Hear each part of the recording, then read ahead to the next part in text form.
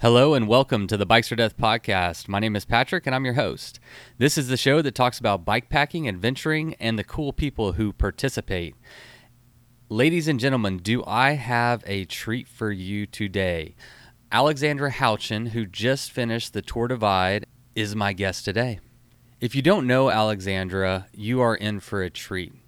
If you do know her, you're really in for a treat. She is one of the more inspiring, charismatic, down-to-earth, real deal people I've ever met. I mean, she exudes just authenticity. I can't think of any other way to put her. She is just so honest with herself about who she is and about the person that she wants to be or strives to be, and it's powerful. She is a force of nature. She is just awesome. I love this woman. And so many of y'all out there, I think, echo my sentiments. I've been following along this Tour Divide, as many of you have, and she has been out there pushing herself to the extreme. I've been messaging her back and forth throughout the Tour Divide, sending her positive thoughts. You know, this is not an easy race. I don't think that really needs to be said, but for us sitting at home, we're just watching these dots go by on a screen. It can be hard to put ourselves in those situations. And that's one reason I really enjoy doing the show, is to give these athletes an opportunity, or not always athletes, but just people who like to go on these adventures. But I like to give people the opportunity to share their story. It's as simple as that. You know, I love learning about the people that take on and choose to tackle some of the most enormous physical and mental challenges that are available to us as humans on this planet. Alexandra and I had an absolute blast talking. We were at Chumba World headquarters in Austin, Texas, and we set up in the office space there, but their air conditioner was really loud, so we had to cut that. So it's like 90-something degrees, middle of the day in Texas, and we're just in this like sweat box. But that did not put a damper on the conversation in the least. We talked for almost 2.5 hours, and to be honest, I could talk to her forever. She's just awesome. So you'll hear that Alexandra is not on social media, and she has her reasons for that, and we'll talk about that. But she's just a really down-to-earth, authentic person, and so kind of out of respect for her, I didn't really edit this episode. I took out like you'll hear a few times people like come into the office, or they call the office, and I'll kind of cut some of that out.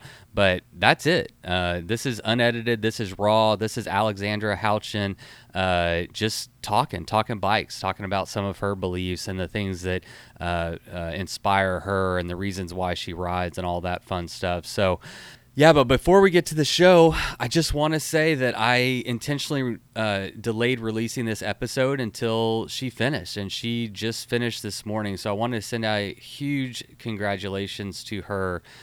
Yeah, so she just won the women's Tour Divide on a single speed, and at the same time breaking the women's single speed record of 18 days, 20 hours, and 26 minutes, which took more than a day off the previous record. And she was also the first female back-to-back winner on the Tour Divide, following her win in the 2018 Divide, which we talk about on the show. She also smashed that women's single speed record by over a day. It was 19 days, 22 hours, and 4 minutes that was set by Alice Drobna in 2015. She also bested the fastest women's time from a Grand Depart, beating the time of 19 days, 2 hours, and 21 minutes set by Beth Dune in 2015. And she was the second place single speed overall and led the single speed field going all the way into Brush Mountain Lodge. People, we're talking about a legitimate badass here. And again, Alexandra, huge congratulations. You are such an inspiration. Thank you for putting yourself out there. Thank you for being you and being authentic to who you are. We need more people like you in this world, and I'm glad that I had the opportunity to sit down and talk to you. All right, normally this is the part of the show where I would tell you all the ways that you can support Bikes or Death, but it just didn't feel right. I'm just going to get right to the show today. We talked for 2.5 hours, so I don't think you need to hear too much more from me. It's kind of becoming a tradition that I just like turn on the mics and we're talking and it's good stuff, so I don't want to cut it out. So that's basically, well, that's not basically, that's what happened here. So the show is going to start. We're just talking and I just kind of let it roll. Again, Alexandra is Alexandra. I love Oliver. I couldn't edit it out. Just couldn't do it. So without further ado, congratulations, Alexandra. You fucking earned it. Now let's get to the show. I came in the door, I said it before. I never let the mic magnetize me no more, but it's biting me, fighting me, inviting me to rhyme. I can't hold it back. I'm looking for the line, taking off. I feel like the trail is such a special, sacred place that in order to like have those experiences out there, you need to like be brave enough and bold enough to go out and do it for yourself.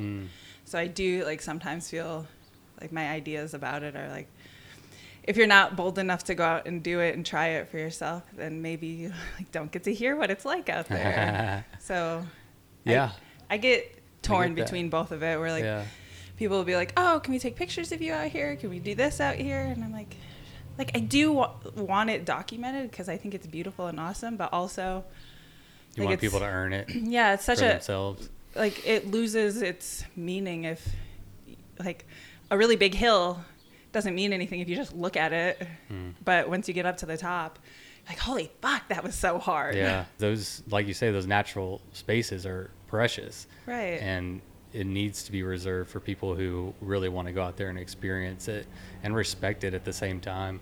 Totally. So, like, it's so sacred and so special to me that like, I don't want to just give away all the secrets. Like, part of the beauty of the wild outdoors is like how hard it is to make sure you're always carrying your water, and how brutal some of these climbs are, or the descents, the weather. Yeah, like the weather, all of these things that sometimes you get perfect, awesome moments, picturesque things, but like a lot of the other time it's like the shitty rain and the mud, and you're just waiting under a tree with your tarp over you, like hopefully this lightning storm passes. But like, I think, those things. But that's the great thing about a podcast, and that's why I love it, is because on an Instagram platform or social media, you're only getting, you might get a picture of the bad storm and then a picture of the sunshine, but you're not going to get, however long we're going to talk, but an hour-long conversation with someone where they tell you about,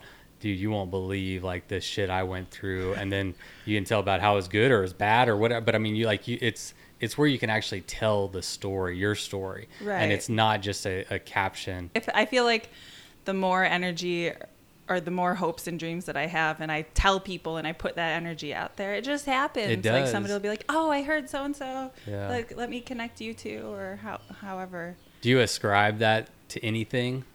To everything. I like don't force anything, even just like little things back home with school. I'm like a super duper senior at the University of Minnesota. Super duper senior. Yeah, I've been in school forever. Like, granted, I've done different things. I have a degree in welding, a degree in tool and die making, art. Like, I'm a painter too. So like those were all things I did when I was younger.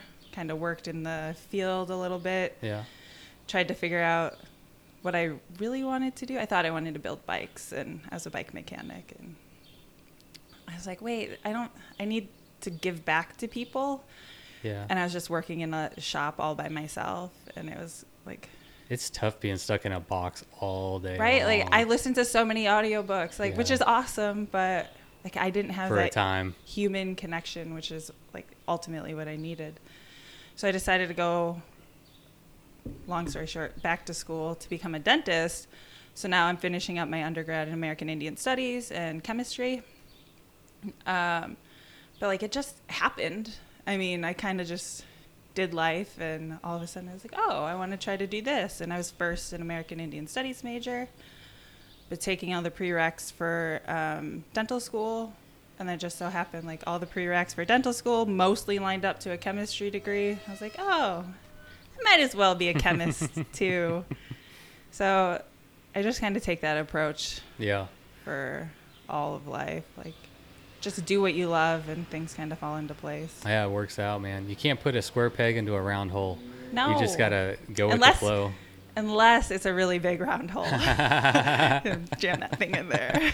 All right, fine. Yeah, just it takes longer to whittle that hole so you can make things work. I like but, this. Um, I like a contrarian. yeah, gonna be to fun. the contrary. I beg to differ, madame. Yes, try. I can show you how it will work. Well, what I'd like to do is skip forward to the DKXL Yes. since we're fresh off of that, and then I Totally. want to go back if that's cool with you. Yep. So, today's Friday. The DKXL was just A this week ago. past weekend. Like, Yeah.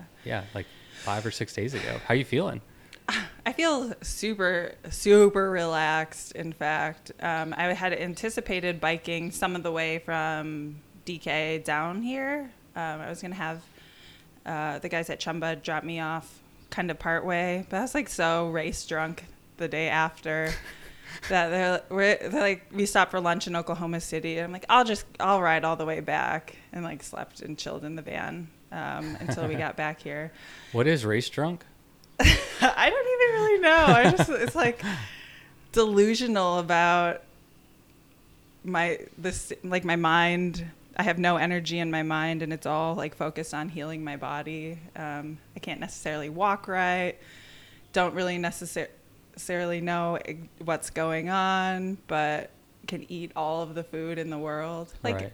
Like as if you were drunk, except it's just like your body's destroyed from racing. Yeah. Alcohol has just destroyed your body, and racing. I like what you said. Like, it's your non-important items on your body or parts of your body like shut down, and it focuses on the healing. Right. So like, That makes a lot of sense. well, plus it's hard because you stay awake for so long in these like ultras. So you're awake, and like after I finished, I only got like 3.5 hours of sleep before the ceremony, and then I was hanging around socializing afterwards after the award ceremony the next day, and crashed in the van for however long it takes to get from Emporia to Oklahoma City. I thought it was like 10 minutes maybe. I woke up and I guess like 8 hours. I'm guessing it somewhere was around there. several hours. Yeah. I woke up and I'm like, whoa, I don't even know what's going on. So it was my first sleep. But I do like tour divide, like longer distance racing is kind of what I'm better at. I don't start to get strong until like 500 miles in generally. Right. So like looking back at trying to improve my tour divide skills, I was like, I'm going to try to do shorter gravel races because that's where I suck in the tour divide. I'm not very fast. I don't really like pushing the sleep boundaries. I wasn't really good at that. I'm really good at like the technical mountain biking parts, which there are only a few on the tour divide. So I was like, I'm going to spend a year getting better at that. And then I heard about the DKXL. So I was like, oh, hopefully I can get in. And I signed up and I got in, and I was like, okay, I'm going to do that. But I don't have that. I have a whole other life during the school year where I don't really get to spend that much time riding my bike. I do like commute back and forth to school sometimes, which is like 30 miles, but like once winter hits, not training, once winter hits, yeah. like there's really nowhere to do, like the roads aren't conducive for that. How cold does it get there? I think this winter we had like a cold snap where school actually got canceled for like 4 days, which never happens in Duluth, but it was like -50. It's cold. It's cold there. That's not real. Lots of snow. Yeah, and that's with the wind chill, but oh my gosh. Like so much so I can't even fathom. It's cold with school being canceled and stuff. Well, how are you dealing with the heat in Texas? It's so hot. It's so hot. Yeah, yesterday I forget that it's so humid here too, and I'm just sweating nonstop. Yeah. And I had the worst headache. Like we had this little social with all the Chumba team riders last night, I'm just sitting there with like the worst headache ever, Oh, and I'm man. trying to drink all this water, but like I just forget. 'Cause like I lived in Tucson too. I should know better, but Right. You always got to be drinking water. yeah, always. like nonstop Yeah. have to be drinking water. It's humid, so it's kind of misleading. 'Cause, Right. like in Arizona, it was like dry heat, and you still had to drink all the water because it was hot, but you weren't sweating as much. But here, like just so sweaty. Yeah. So everybody's got a nice little shine to them. Like, Yeah, we're alright. sitting in Chumbo World headquarters right now in the office, and I had to turn off the AC because it was too noisy. So we're just like in a hot box. Yeah, just like in this We're in little the pain rectangle cave. room of hot, sweaty. We're gonna stinky suffer people. together. Yeah. Well, yeah, a little suffer is good. Yeah, We talk. suffer's always well. Yeah, I think suffer is always good. I think as long as you like learn something from it, it's gonna either make you stronger, you're gonna learn something and get better, right? So, yeah, I think And it's what makes the good seem so good. right. You gotta have that contrast. Right. I always talk about how like you wouldn't know how awesome things are in the light. Wait, how do you say that? Like, Yeah, if you like lived in if it. It's like the dark and light. so whatever let's say that it's dark analogy over is. here and light over here. And like the light's better because you can see how cool things are. Yeah. That's the Yeah. poetic. You can't appreciate nature the of it. light if you only live in the dark, maybe, or you never experience it. Yeah, or like Something the like dark's that. not bad until you know how light it. Whatever. Yeah. Whatever. Dark and light, there's difference, and it Yeah. helps change your I'm perception. gonna edit it to make us sound super Yeah, smart. make us We sound said so enough smart. words in there that I'll just be able to. Chop that light, dark. Things are beautiful in the light. Dark. Okay, so that all went right. really well.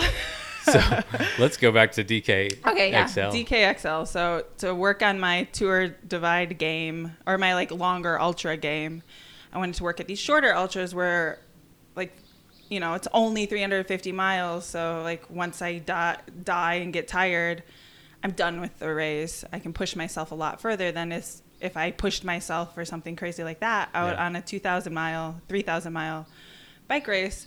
I might not be able to recover in a proper amount of time to be competitive. So I've been signing up for these like 100 miles and 300 and 400 mile races around where I live and the DK. Ever since last year when you Ever finished, since last year after you just I started. finished. This is your training. I is just started the shorter doing rides. Yeah, shorter rides, more races. I did the Colorado Trail and the Smoke and Fire, which is in Idaho. That's probably one of my favorite races. Tell us about it real quick then. The Smoke and Fire was the first bikepacking race that I ever did. It starts in Boise, Idaho, and the first year I did it was 460 miles around the Sawtooth Mountains. It's mostly like gravel, forest service roads. Super fun, super awesome. Lot of climbing. But then I did it again last year. I think it was like 420 or 430 miles, but there's a good chunk of they said it was single track, but there was like no track. It was like following your pink Garmin line through some weeds in the middle of nowhere. But it's just fun, and I love the community of people that do it. And it was the first one I ever did in September of my 27th birthday. I think I did it. It was over my birthday weekend. So it was 2017. 2017, yeah. So I did it in 2017, and it was the very, very first bikepacking race I ever did. And I was like, no, yeah, 20, whatever. I don't remember exactly the year, but it was part of this thing where I was going to do 8 races in my 28th year. So it must have been 28. So 28. yeah, it was the first race in my 28th year of racing. Okay, yeah, so it was 28th year. So race 1, never done it, never signed up for anything like this in my life. And I finished 3rd to last. The only people that I beat were Larry Cotters, super awesome dude, but he's like 70 something. And then my buddy Russ, who's also a super awesome guy. But every time I passed him, he's like splashing around in the hot springs, like doing the hot springs tour. He was like riding a skinny tire bike, wearing a lei, like having a grand old time. That's awesome. And I was trying my absolute hardest. So it's like disheartening. Went into it with no training, no idea of what I'm doing really. I bike toured a lot, but never raced. Right. I was like, okay, well, I'm going to do the same race the last race of my 8 and 28 will be the Smoke and Fire. So I'm going to spend a year trying to learn about bike pack racing. Yeah. So that was in September. And then I had school all year. So through the school year, I trained for a marathon, like a running marathon. Running? Yeah. Oh, man. So I ran my first marathon in May last year out in Prescott, Arizona. Trail or road? It's road, but it was like on a dirt road with 3,000 feet of climbing. Oh, wow. And 13 miles because there's an out and back. And I like lived in Minnesota all winter, trained in Minnesota, then went to Prescott up into the mountains. I was like dying. I never, like my legs, I never felt like them want to give out before. Like I could always keep going, but I couldn't run. It was super hard. My only goal was to finish under 6 hours. I finished in like 5 hours and 52 minutes, which was awesome. 8 minutes faster than I wanted to. So that's a huge accomplishment. I did a half marathon trail run, and dude, I couldn't walk afterwards. So they had to come and pick me up in the truck, and I got in the bed of the truck and just laid down. I was done. It's hard. It's hard. I'm not naturally an athlete. I've worked really hard to get to this point here. So like marathon was on my bucket list of lifelong things to do. So I was like trying to make these 8 races accomplish some of like my biggest dreams of becoming, like trying to become an athlete as a former couch potato. Yeah. So I did that marathon. From couch to Kansas. Yeah. I heard, that's Path Less Pedaled. I heard from couch to Kansas. Oh yeah. I think I totally watched that. Yeah. Before I was trying to, like, I didn't know what the Kansas was about. Yeah. So. So what happened whenever you went back to Smoke and Fire after a full year of training and you went back to do it again? I went back and I finished. I was 11th overall, but I was the first female. And that was after my whole charging setup failed. Like I had a Shutter Precision hub and a sine wave reactor. Or is it whatever the one is on the top tube? Yeah, the reactor. The reactor. I think so. Yeah, I had a reactor and the beacon, Sinway's beacon. No, I had a different headlight. Oh. So I had a whole different setup than I have right now.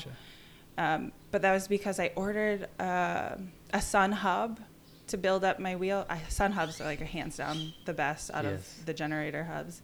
But I ordered one. It got stolen out of my mailbox. And I had saved up. Like I only had a certain amount of money that I saved up. And I saved up for that hub. And it totally got stolen. So expensive. God. Out of my mailbox. I was so devastated.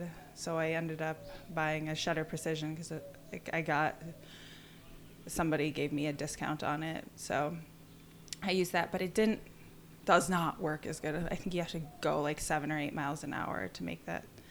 Yeah, not to bash Shutter Precision. I can't say that. Bash Shutter Precision. Wow, that's hard. That is hard. Mine, I got one before because I got the SP. I'm going to call it the SP. Okay, yeah. I got the SP first just because it was so much cheaper. Yeah, it's like $100 cheaper. It lasted 27 miles and then just died. Right. And so then they like warranted it, which is cool, but I'm like, dude, you need something you can rely on.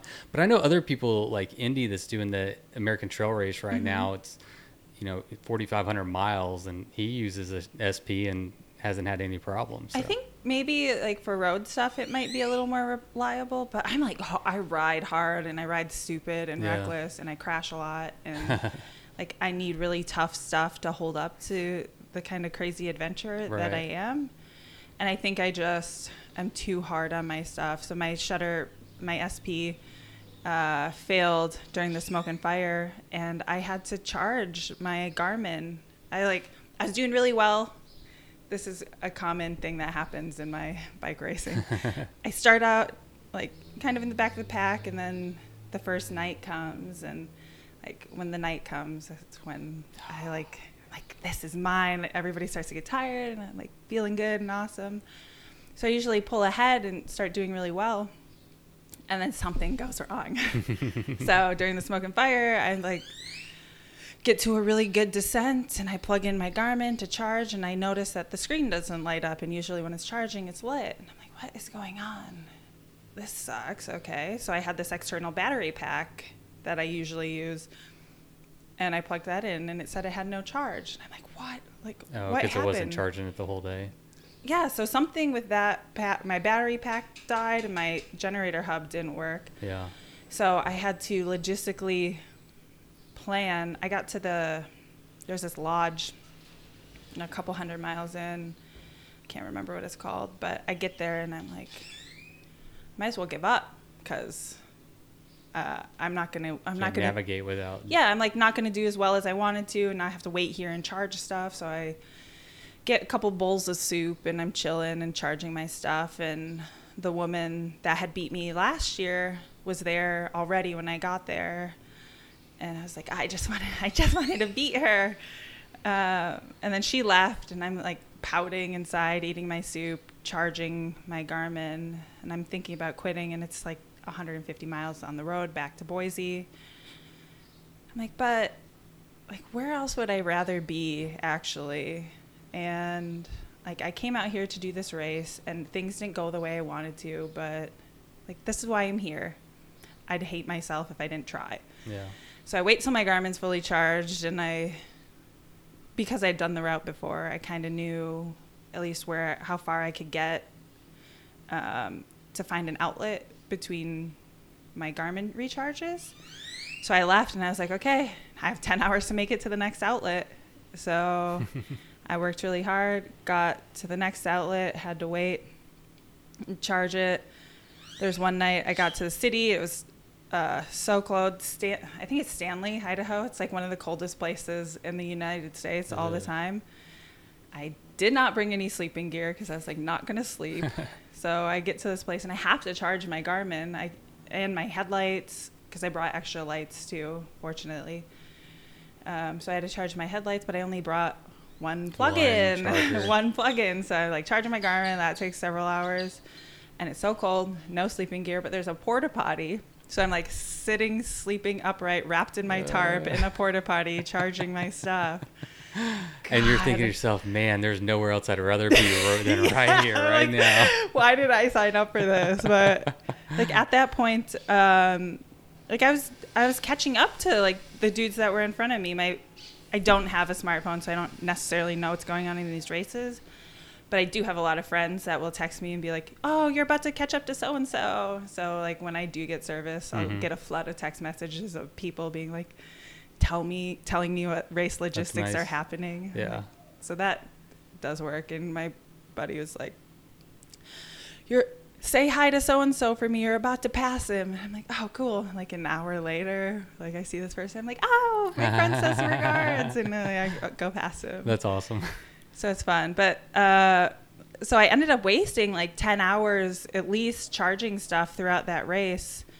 But I still managed to I only slept like 6 hours over the 450 Could miles. you sleep while you were charging? So yeah, I slept. Yeah. I tried to sleep when I was charging, but then like I have to wake up and switch stuff. Right. And I was so cold.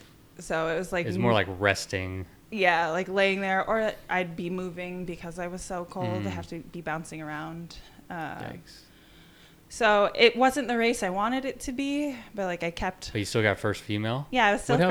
What happened to the competitor that was in the restaurant? I mean, they slept. She was racing it with her husband, and her husband, it's Laura and Cody. They're super awesome people. I met them the year before, and it was like my birthday weekend, and I was way far behind them, but I stayed up an entire night and ended up catching up to them at a coffee, like at this weird little coffee bar thing. And they came after I had already been there, and they showed up after. They're like, you were like 70 miles behind us. How did you catch us? I was like, oh, well, I didn't sleep. But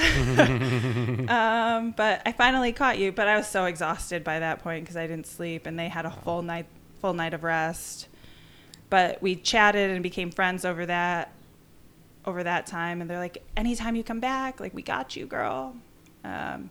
So it was that couple, and they camp every night. Okay. But still, That's where you can make up the most ground is when people are sleeping. Right. Like, I'm really not fast, but you just keep going. I just get so hungry not to lose. So I like don't sleep, even though I do love sleep. How do you deal with the lack of sleep? That's one thing I haven't figured out yet. I've been learning more about it, like doing these shorter, like 300-mile races. Right. There's time, like I'll just stop riding and eat. One of my friends told me, he's like, cowboys used to say yeehaw because they were tired. I don't know if it's true or not. He's like, but when they would get really tired riding their horses, they'd scream out yeehaw, and it did something with the adrenaline in your body that now I start to get really tired and I just start screaming stuff like yeehaw, hoping that will wake me up. There are definitely times where I nod off. I'm like on my bike and I like realize that I'm falling asleep and wake up. I'm still trying to learn. Okay. I'm wondering if I could like smell oranges or like have something to smell, but just something. You tried like caffeine pills? Oh, I definitely use caffeine pills. In fact, I don't know any ultra athlete that doesn't. However, like, sometimes they just don't do anything. Right. I like pop 3. I'm like, I might have a heart attack before I stay awake. So I try to hold off on those as long as I can. Just use them when you really need them. Yeah, or like. How do you feel about the safety aspect of that? Like, do you worry if you're getting too tired and you're not able to stay on the road? And no, I think like the times when I start nodding off is when it's like the straightaways or there's not. I mean, I guess there's consequences to tipping over on your bike, but like if it's a highly trafficked road, like the traffic keeps me awake and alert. I gotcha.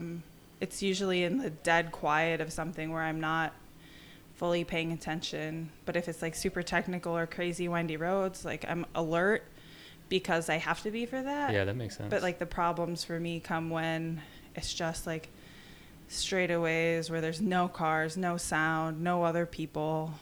And the cool thing about these bike packing races is that everybody that's up at that hour is feeling similar to you. And you'll go through these like leapfrog experiences. So I'll start out riding with somebody and we'll press really hard on together, and one of us will get tired and fall back, and then one of us will go forward and we'll catch up to the person that fell back from the other one. And you'll wake them up, and then they'll like jet past you and you'll fall asleep, and then somebody else will catch up to you. So like usually it's when things are looking the bleakest that somebody comes up behind you or you catch up to someone and you can chat. And like more often than not, the person that I catch up to or catches up to me, I'm like, oh God, I was just falling asleep. Or they're like, oh God, I couldn't keep my eyes open. I'm so thankful that you're about to pass me. Which is like nothing you'd never say that like in another kind of race.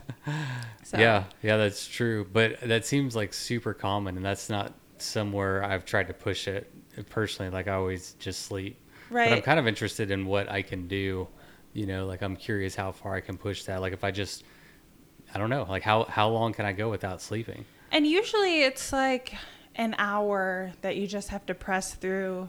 I think the hardest time is like 3:30 to 5:30, or like the instant you can start seeing the sky turn colors in the east, you're like, yes, I've made it. Now I just got to stay awake through this next half an hour.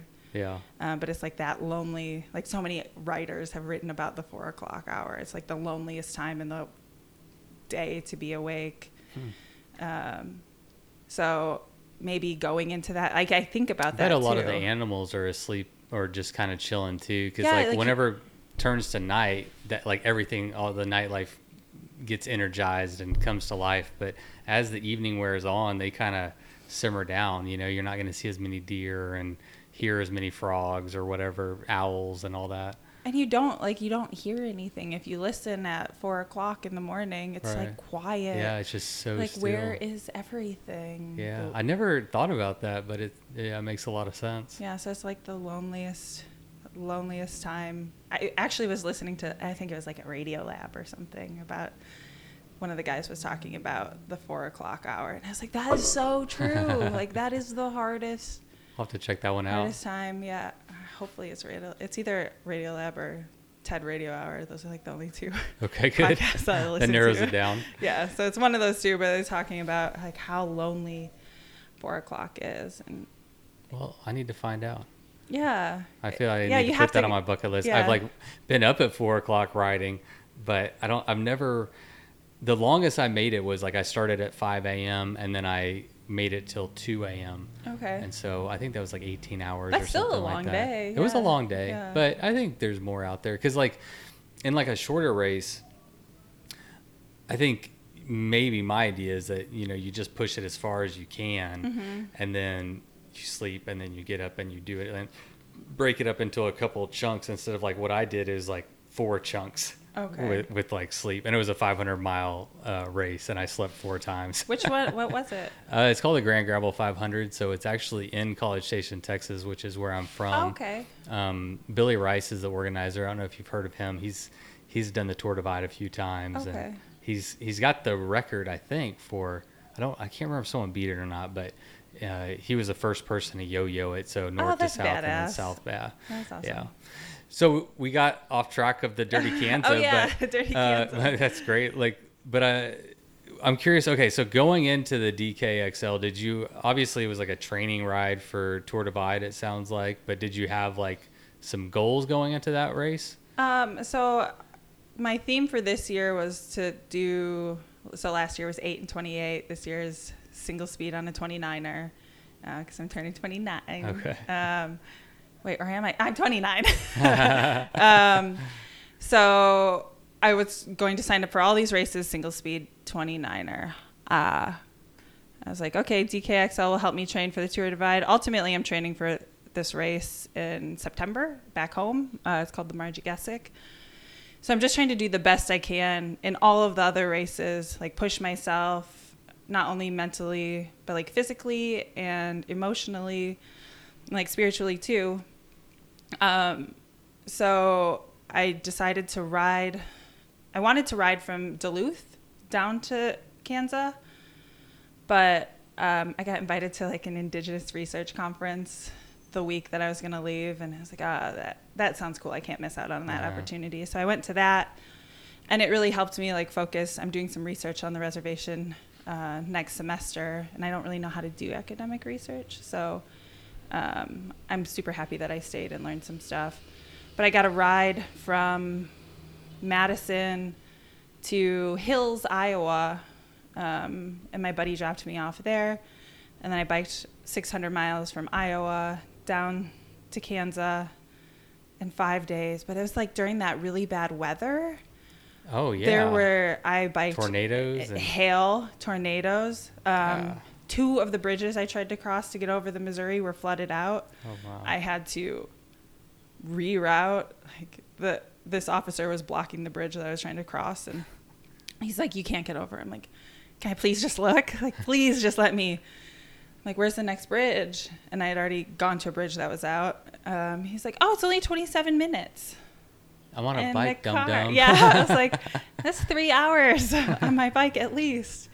So I was pretty, and it's like raining and hailing, and he's sitting with his little window down, like talking to me. Like, No. He you wouldn't can't let go you this way. pass.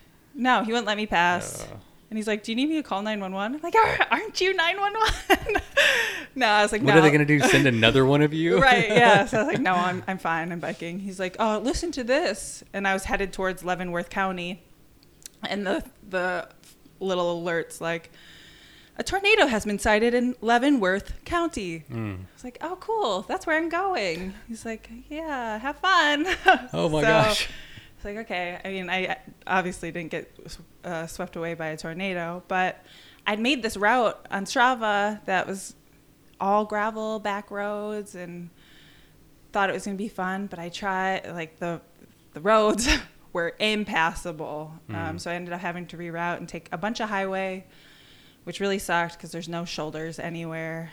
Every once in a while you'd see a sign like share the road with cyclists, but I'm like, nobody cares. No. So in order to get into full bike racing season mode, like I'd like to tour to races when I can. So I was like, okay, I'll tour there. So I ended up doing like 100 to 130 miles a day to get to Emporia. So I got to Emporia Thursday morning, chilled all day Thursday, and then the race is Friday. Friday afternoon. Yeah. So I got a little bit of time of recovery, maybe not as much as I wanted, but Right. like I was just trying to show up to these events so I can like kind of push my sleep and push like how far I can go in one sitting. So my only real goal going into it was to finish under the 36-hour cutoff. Oh, that's annoying. I don't know how to stop that. Chumba World Headquarters. How can I help you? What can we do for you? Delivery or pickup? One Terlingua, 2 Stella ties. Please and thank you. We'll just wait. Yeah. wait So, it up. are you riding from here?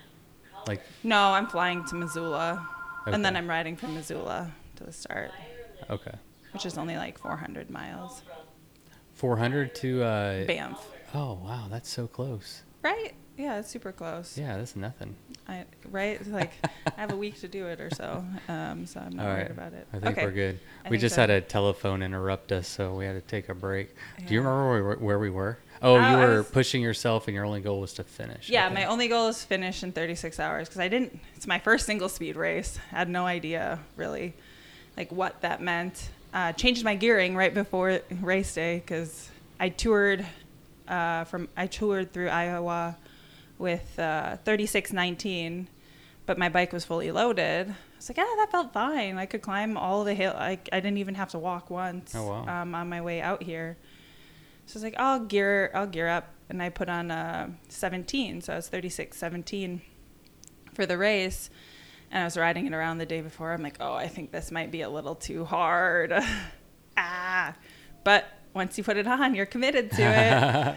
So I get out on the course, and I'm just like, okay, all I have to do is finish. And for the first several hours, I was like averaging 14, 15 miles an hour on my single speed, and I was like, Oh, that's solid. wow, I'm so fast. Like, this feels so good. I'm way fast, like way ahead of the pace that I wanted to be. And I was feeling strong. And like, granted, a bunch of people passed me early on, but as the night set, I was able to catch all of these people on the climbs and like pass them on the climbs. And they passed me on the flats and the descents, which Right.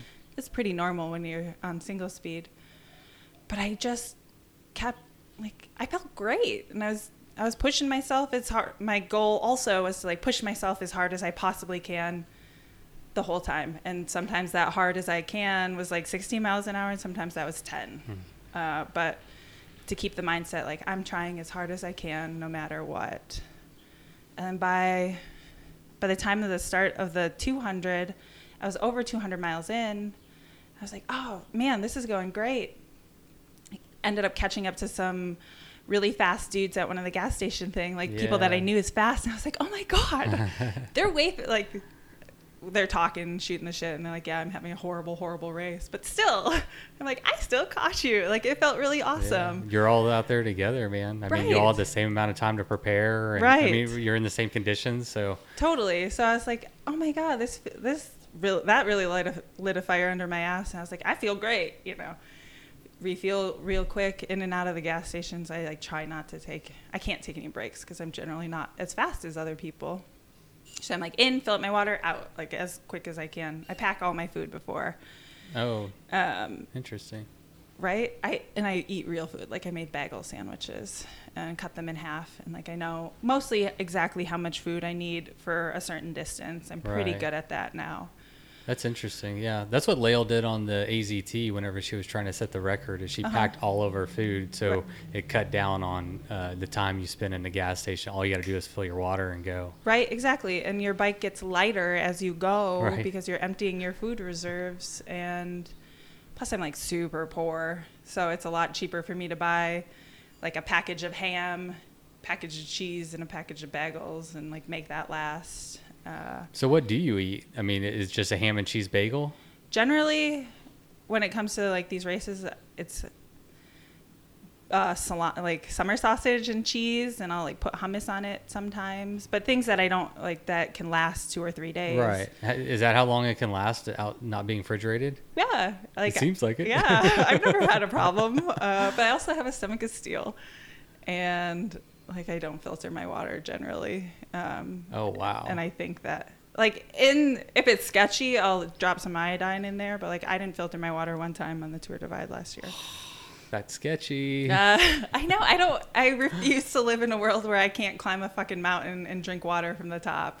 So like if I get Giardia, it's my own ignorance. I like it. Respect. Yeah. So It makes sense though. Like- I guess. Why would I climb to the top of a mountain if I can't just like drink from the heart of the earth? I guess it's the only thing you really have to worry about is if there's like dead animal upstream or something, right? Right. And I like to think that I've had enough little dead animal water that I'm immune to it now. Okay. Probably not the case, but Hey, whatever works. I pretend. Our brains are really, really strong. I know. I think if you believe that, anything is possible. Right? Like our brains are so powerful. It's kind of crazy and surreal. Oh, we have a visitor. Hi. Hello, welcome to Chumba. What's up? Oh yeah. We don't work here. Mark is in there. All right, so what Oh, else? so I'm talking about my cans. Yeah, well, I was interested to. I'm always interested in what people eat because like I hate gas station food. I think a lot of us do. Mm-hmm. But yeah, what are your other alternatives that stay fresh? Yeah, so it's usually like the bagel cheese. Like usually you can find a place that has that every 3 days, and I try to make it last 3 days. That's true. In gas stations, there's usually like bread. There's usually something, and I choose bagels because I also usually will get like lettuce or cucumber, like something with crunch and water, like that makes me feel like I'm eating not just like dry carb food. Right. And the bagels can handle that extra little bit of juice, I guess, that comes from the vegetable wetness. So I always, especially like during the longer races, I'll get to a place where I do that. And that's where it forces me to take a break. So I'm like prepping all of my 6 bagels and like chopping everything up. And I'm like shoving my face with potato salad or something from the grocery store. So I can eat, but like I don't have time to eat at restaurants. Yeah. That's smart, man. I love hearing about everybody's ways to be efficient, you know, because I pack my food at the grocery store while I'm eating all the grocery store food. Yeah, so you're making real food, you're packing it while you're eating, and then you're taking a break at the same time. Mm-hmm. So you're like knocking out a lot of things at one time. And then on your bike, like I keep all my food in my frame bag, and I just pull out a half a bag. I'll eat it while I'm biking. Yep. And just like that. Yep. Just like chewing.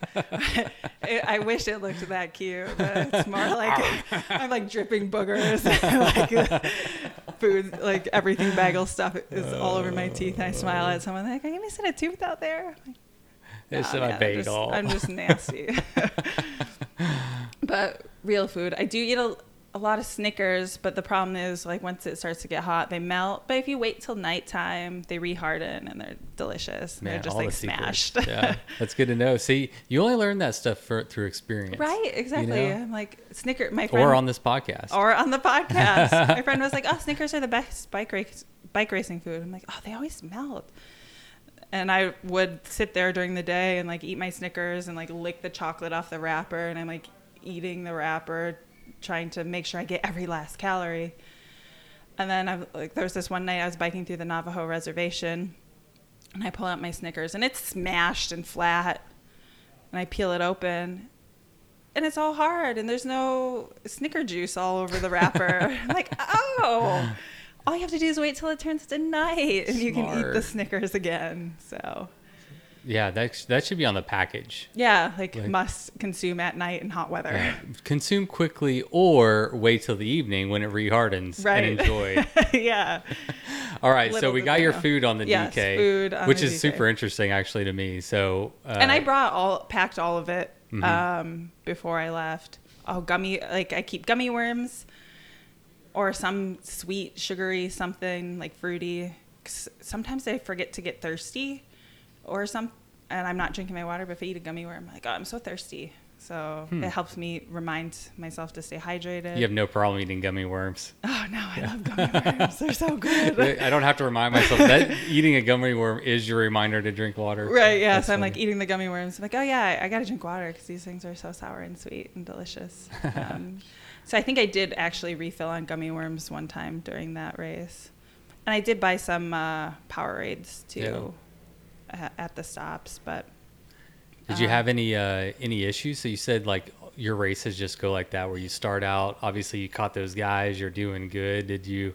Did. It went so bad. Oh, no. So mile 260-ish. It was sounding so good. I know. It was so good. It was like You the were best doing- race. I was happy. I was passing people. I was like, I knew there were two more I had passed 2 single speeders. And as far as I knew, there were only 5 of us.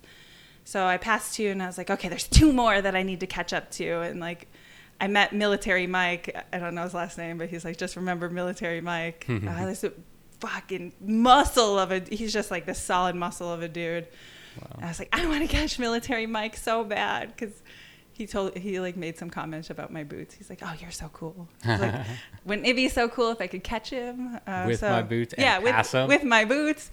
So I was like really hungry to go get him, and I felt great, like better than I've ever felt in a race. Like pushing myself, riding the single speed. I was fluttering up the climbs. I start passing the 200 people because they're coming towards you. And I wish I knew like the names of the parts of the course, but it's the part of the course where it's like pretty techie descents and pretty like you drop up. Mm-hmm. And it was challenging. And I should have been walking some of that, but like seeing the 200 riders come towards me, I carry a little boombox to change up pace sometimes. So I like bump my tunes on my boombox and I'm passing all these people and I'm smiling and I'm riding up stuff that I've definitely would have been walking if I hadn't seen anybody. So I was like, okay, it's getting me through this so fast. I'm like cranking with all my might, and I get to the top of a hill and I'm just soft pedaling after climbing something that was way too hard for me. But I'm like, okay, I did it, soft pedal. I thought my ankle gave out, and I do one more crank and my entire pedal snaps off. Oh I shit! was like, no. I was at the top of this climb. I had felt so good. I'm like, oh no, okay. Chill out. I'm like sweating. I'm like devastated. I'm like, okay, it's fine. Like I can come back from this. So I take out the part that broke off that was still in my crank arm. After, like I tried to pedal on it, there was like a half an inch of a nub that my boot would not fit on. I was like, all I have to do is make it to the next town. I'll buy some like vice grips, or maybe they'll have some pedals at the hardware store or something. I don't know. I was like, all I have to do is make it to the town, which was like 8 or 10 miles away. And So did you one leg it? I one-legged it for a while. It was like reckless up and down. People kept passing me. They're like, don't give up, keep riding. And I was so cranky because this happened. I'm like, stop saying that. I can't ride my bike. Like, I'm really upset. I tried using a stick. That didn't work. I had tape. I'm pretty prepared usually. So I had some tape. Tried taping stuff. I tried taking my bar end off and taping it and jamming it with sticks. And I tried everything just to get myself a little platform, at least to like go down a hill, because you can't even really descend with one pedal. It doesn't work very well on that sketchy stuff. So my final thing is like, oh, I'm going to tape a rock to my crank arm. So I taped a rock to the crank arm for like something to set my foot on, except that did not work. And I see my friend Jill and I'm like, Jill, I broke my pedal. I'm so upset. I was doing so good. And she's like, well, just keep asking people. She's always so positive. I'm like, okay, I'll keep asking people. So I just kept everybody that walked by. I'm like, hey, you got an extra pedal? What are the chances you're carrying an extra pedal? And everybody's like, no. And I passed one of my Chumba team riders, and he's like, oh, I'm not feeling that great. I'm having a really hard time. He's like, I should just give you my pedal. I'm like, yeah, you should. But no, you keep going. So he ended up keep on going. And I finally, like 2 hours later, after like scooting and walking forward, I see a guy laying in the shade. I'm like, hey, buddy, how's it going? Are you okay? And he's like, no, I just called for an extraction. I'm like, oh, that sucks. Can I have your pedal? And he's like, yeah, totally. except he had cranked it on with a pedal wrench so hard that we tried for like half an hour. No matter how hard we tried, we were hitting it with rocks. I was standing on it. We were trying to get the pedal off. It wouldn't come off. Jesus. I was just devastated. At that point, I was like, hey, it's not, like, thanks for trying to help. I appreciate it. But I just started, like, crying, like, walking away because I didn't want to talk about it. I was just so frustrated that, like, finally found a pedal, and it was right there, and I just couldn't get it off of the bike. Yeah. So I, like, make my way down the trail a little bit until I find some shade and grass, and I had drank all my water because I was back there for, like, 5 hours. I call my team. I'm like, hey, can you guys come get me? I can't finish.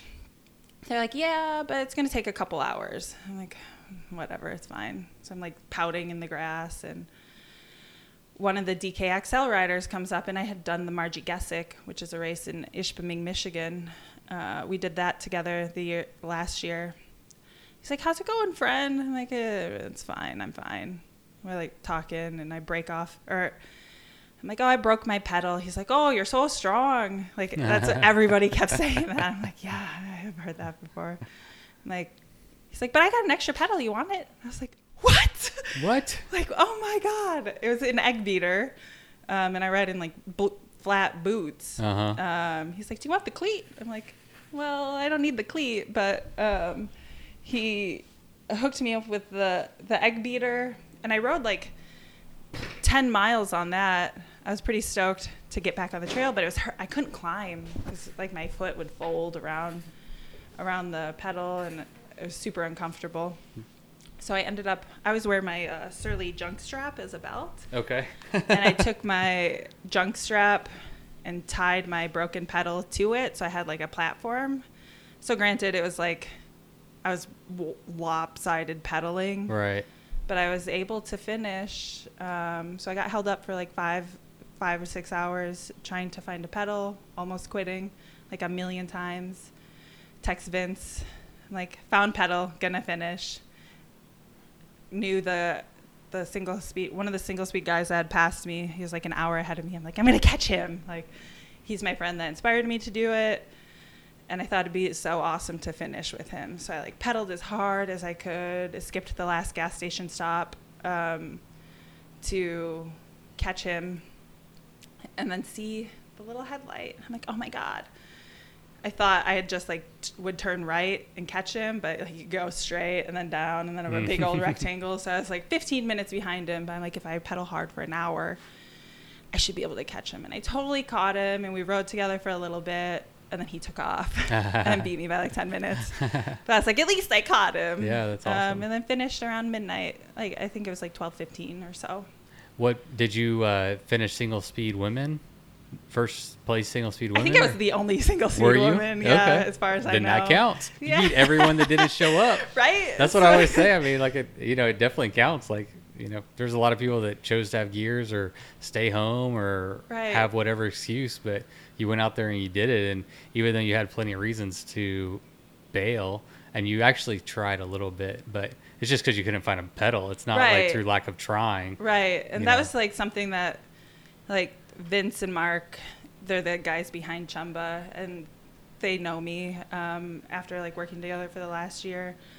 And after I was talking to them after the race, they're like, we just wanted to give you some time because you're so resourceful and you always make things work. But like in the moment, I was just so devastated and exhausted. And I was like, well, they could come and they could bring me an extra pedal, but I'll be DQ'd because it was support. And I was like, no, like if you show up, I'm just going to get in the van and go. I don't want to do this anymore. But all it took was like just being out there alone and keep trying. I mean, all these races, I end up taking away a big lesson. Like, I get better and I get stronger, but something always happens. And this race, the DKXL, I learned, or I was like, it was reaffirmed that all you need is one yes. 150 no's, people telling me no, like, I don't have this. But all it took was one yes for me to be able to finish. So, like, just reminds you to keep trying, like, whatever you want, if you really want it. There's a lot of things to overcome and a lot of lessons to be learned, but if you just keep going at it. All it takes is one yes, and you can finish. There you go. So, That's a very valuable lesson. totally. Because there's going to be a lot more roadblocks than there are open doors in the game of life. You know, it's going to be, you know, you gotta work for it. Right. So do you get frustrated with like, damn it, why can't I just have like one clean race? And like, do you wonder what you'd be able to accomplish? Like, does that frustrate you or motivate you? It motivates me. I think I got my race with the Tour Divide last year. That like finishing first female, and that totally changed my life. Like the opportunities that I've had since that. Like I said, I'm not the fastest, and that was only the second bikepacking race I'd ever done. Wow. And I was just on a bike. Like I was on my Rastro, which is meant for like mountain biking, but I wanted that bike because I could only afford to buy one bike. And I wanted to do the Arizona Trail and the Colorado Trail more than I wanted to do the Divide. But like, I got the Divide. There's a lot of women that are badass and so much stronger and faster than I am. But like I showed up at the right year, and it ended up to being my year. Yeah. And like, if that's all I ever get, like, I'm so happy and fortunate that happened, because so many good things came out of that. And like, if I lose most of the other races that I do. Like every once in a while I'll win or do well, but right. No, I mean, no one will ever take that away from you. It'll always be, you know, 2018, Alexandra won the Tour Divide. Right. So like that'll always be there. And that's like so much enough for me. Right. And like, I'm happy to have had that, and it's done, like, it's made my name, at least back home. Like, people attribute that with me, and it was like not only a win for me, but like a win for like my community back home, which is cool. So I get to talk about tribal issues and things that I now have a platform to speak on, where I didn't have it before. And it's just because, oh, you're that girl that won the race for women that one year. And I was like, yeah, I am. That's me. Yeah, I mean, it's kind of just that, but it speaks a lot to your character, right? Like, it's not like you just won a race and therefore they respect you. It's that you went through a lot of adversity. Adversity. It's anniversary. You went through a lot of adversity to accomplish that, and so I don't know. If you were an organization, I would want someone like you championing the cause and speaking out, because you're the type of person that if you put your mind to something, you're going to accomplish it. Totally. And it's well earned. I try to like do what I say I'm going to do and like mean it. Like the fact that we're humans and we can compose things that aren't real and tangible and think about into words and then say those words to somebody, that's like a pretty powerful, sacred thing. And it means a lot to me to be able to do. So when I say something, I really want, like, I believe it. And because I respect you as a person that can also do those things, like, I want to hold true to that. Like, sure, sometimes shit goes wrong and right. I can't stick to it, but I really try to do my best to do what I say I'm going to do, even when it's like my charging setup fails or my pedal breaks off. Like, I signed up for this race, and a race to me means starting at a starting line and crossing a finish line. Yeah. As fast as you can for that experience. Is that a promise that you're keeping with yourself, or a promise that you're keeping with other people? Because you say when I say I'm going to do it, I try to do everything I can to make that happen. Right. It's for the self. I suppose it's for the self. But I think the self is only as significant as far as they can give back to their community. So, like, by me maintaining and working on myself, I'm doing that so that I can be a better citizen of my nation or my community or like wherever I call home. Mm-hmm. And I think that that's like why we should focus and work on ourselves, is making the collective a better thing. It's not just like, I'm not trying to have a happy, good life so I can live in a box and share it with myself. Mm-hmm. I'm trying to be a happy, good, strong person so that I have energy to give back to like the future generations that are yet to come. Yeah, it would. I mean, certainly you don't have to do that. You can take all those experiences and keep them to yourself, but I think they're magnified whenever you share them with other people and you inspire other people to see that it's possible. Totally. Why don't we go back Time travel. Yes, let's go back to 2003. I don't know. Time travel. That was a big I know a little bit about your story just from I found your blog on Chumba's website. Yeah. We've kind of alluded to it, but you're not only are you not on social media, I think you have a staunch. I vehemently oppose. No, I really don't like social media, and I tried it. I really did. Yeah.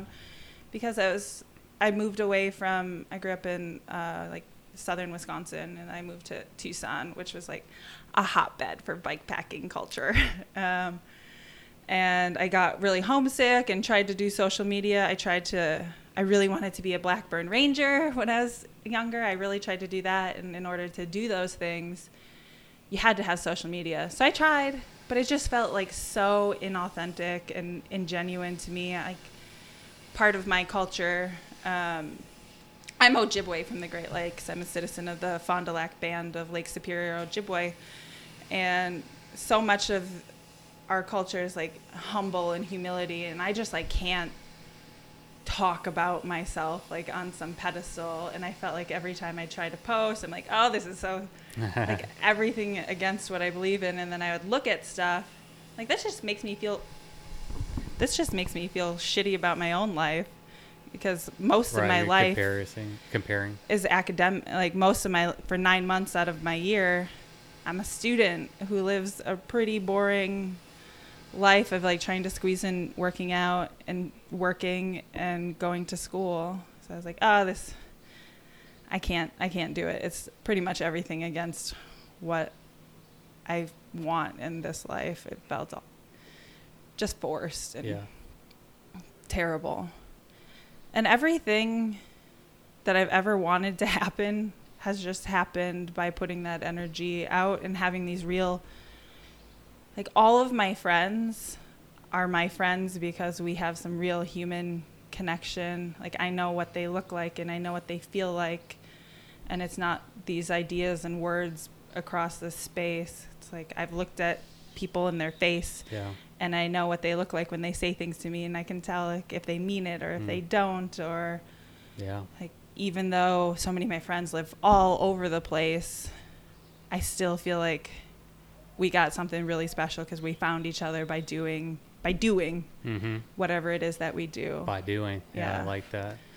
Yeah, it's weird, this world we live in where you're getting like little glimpses into everybody else's lives, but you know, the real relationship, the meaningful friendships, I think they're a little bit harder to come. I know they're harder to come by. A really good, meaningful relationship, those are harder to come by. But I agree with you, man. I was just thinking last night about specifically the bikepacking community, and you are hard pressed to find an asshole that. I haven't met anyone yet. Like every single time I've sat down to interview somebody or just meet them at an event or whatever, like they're always cool. They're so cool. Man, I feel like we're amongst like the best humans on the planet, and maybe I'm biased there, but I don't. I was trying to think of why it is, but I think most of us like have an appreciation for the outdoors, and if you spend that much time outside, you see more. You see the trash. You see, the cars blowing by you, and you see all of the exhaust, and you just get a better sense for this world that we live in. And then like the relationships that you form are so much stronger because you're going through similar things together, and you have that bond. And so the end result is just like people who are awesome. Who are totally like so awesome. And I was talking to one of my friends about this the other day, is that something that I love about the bikepacking community is like most of us are people that have jobs and lives and all of these things that don't allow us to travel all the time, but we all have this sacrifice thing in common where we're working towards this goal. So we get out on the trail and like this is our shot. This is what we spent the 9 months before working toward or dreaming about, or like when it sucks to wake up at 7 o'clock every morning and drive your car to the city to go to school and do all of these really boring things.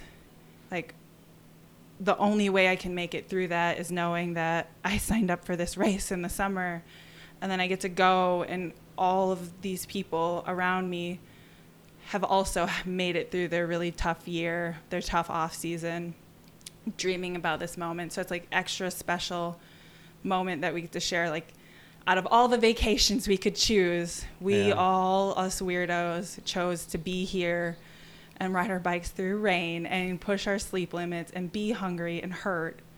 So it's like we already have this one idea of fun in common. That's a huge thing. I mean, the way you put it when you break it down like that, I mean, all the time, energy, money that goes into this one thing right here to be here right now, everybody has that in common. Right. You know, you're all experiencing that. And so, yeah, I guess that makes sense. And that's what's really cool. And I spend so much time, like the tour Divide last year, I rode with like a group of 4 or 5 dudes that like this was the one thing that they get to do in their life, and they saved up so much money, and you know, they're like hoteling quite a bit and eating out a lot more than I can afford.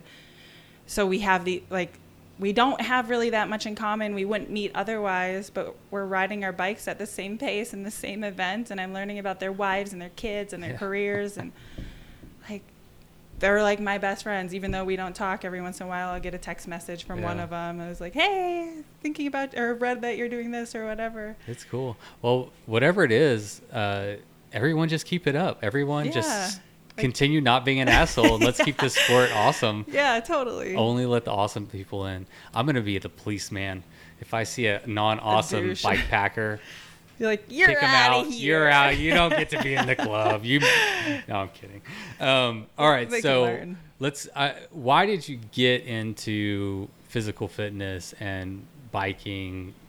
I don't know what period of time that is in your life, but so I spent most of my childhood pretty overweight, and by the time I graduated high school, I weighed more than 300 pounds. I'd stopped getting on the scale at some point because I really didn't care. I didn't like myself. And then I decided that I wanted to lose weight, and I didn't really know how to do that. So I did like Weight Watchers. This was when I was like 18, 19, 2008, 2009. And I lost like 30 pounds, and that was really awesome. And then I kind of kept going with it and developed a pretty nasty eating disorder and I ended up losing like 85 pounds in 3 months. But not healthy. I just stopped eating. And I didn't know, I knew that I couldn't do that forever, and I didn't really know how to fix it. So I asked my grandparents if they still had this bike that I used to ride when I was a kid, and they said, yeah. So I got this like really shitty Schwinn. It was like a Schwinn Varsity. It was like green. I sandpapered it. Sounds hot. It was heavy, 10 speeds. And I spray painted it purple because that was my favorite color at the time. And I started riding it to work 10 miles one way. And it was like the first time in my life where I felt like I earned being hungry. I never knew what hungry. Like real hunger. Yeah, and like most of us really don't know what real hunger is, and we're really lucky for that, but it really screwed up my relationship with food. So I started biking 10 miles one way to work, and I worked third shift at the University of Wisconsin hospital, and I'd work overnight, my 12 hours, and then I'd bike back in the winter, and this was in the morning, and this was fall when I started doing it, and then it turned to winter. I was like, I can keep doing this. Madison, Wisconsin is a pretty bike-friendly city, and there's trails and bike lanes almost on every road. That's awesome. Which is pretty cool. So I was able to do that through the winter, and through that I learned a lot of experiences. I remember biking in my Chuck Taylors, like the first time it snowed, and my feet, I got to the hospital and they were so frozen. And I'm just sitting on the sink, and I make a little bath for my feet, and I thought they were going to fall off. So I bought boots, and I started to learn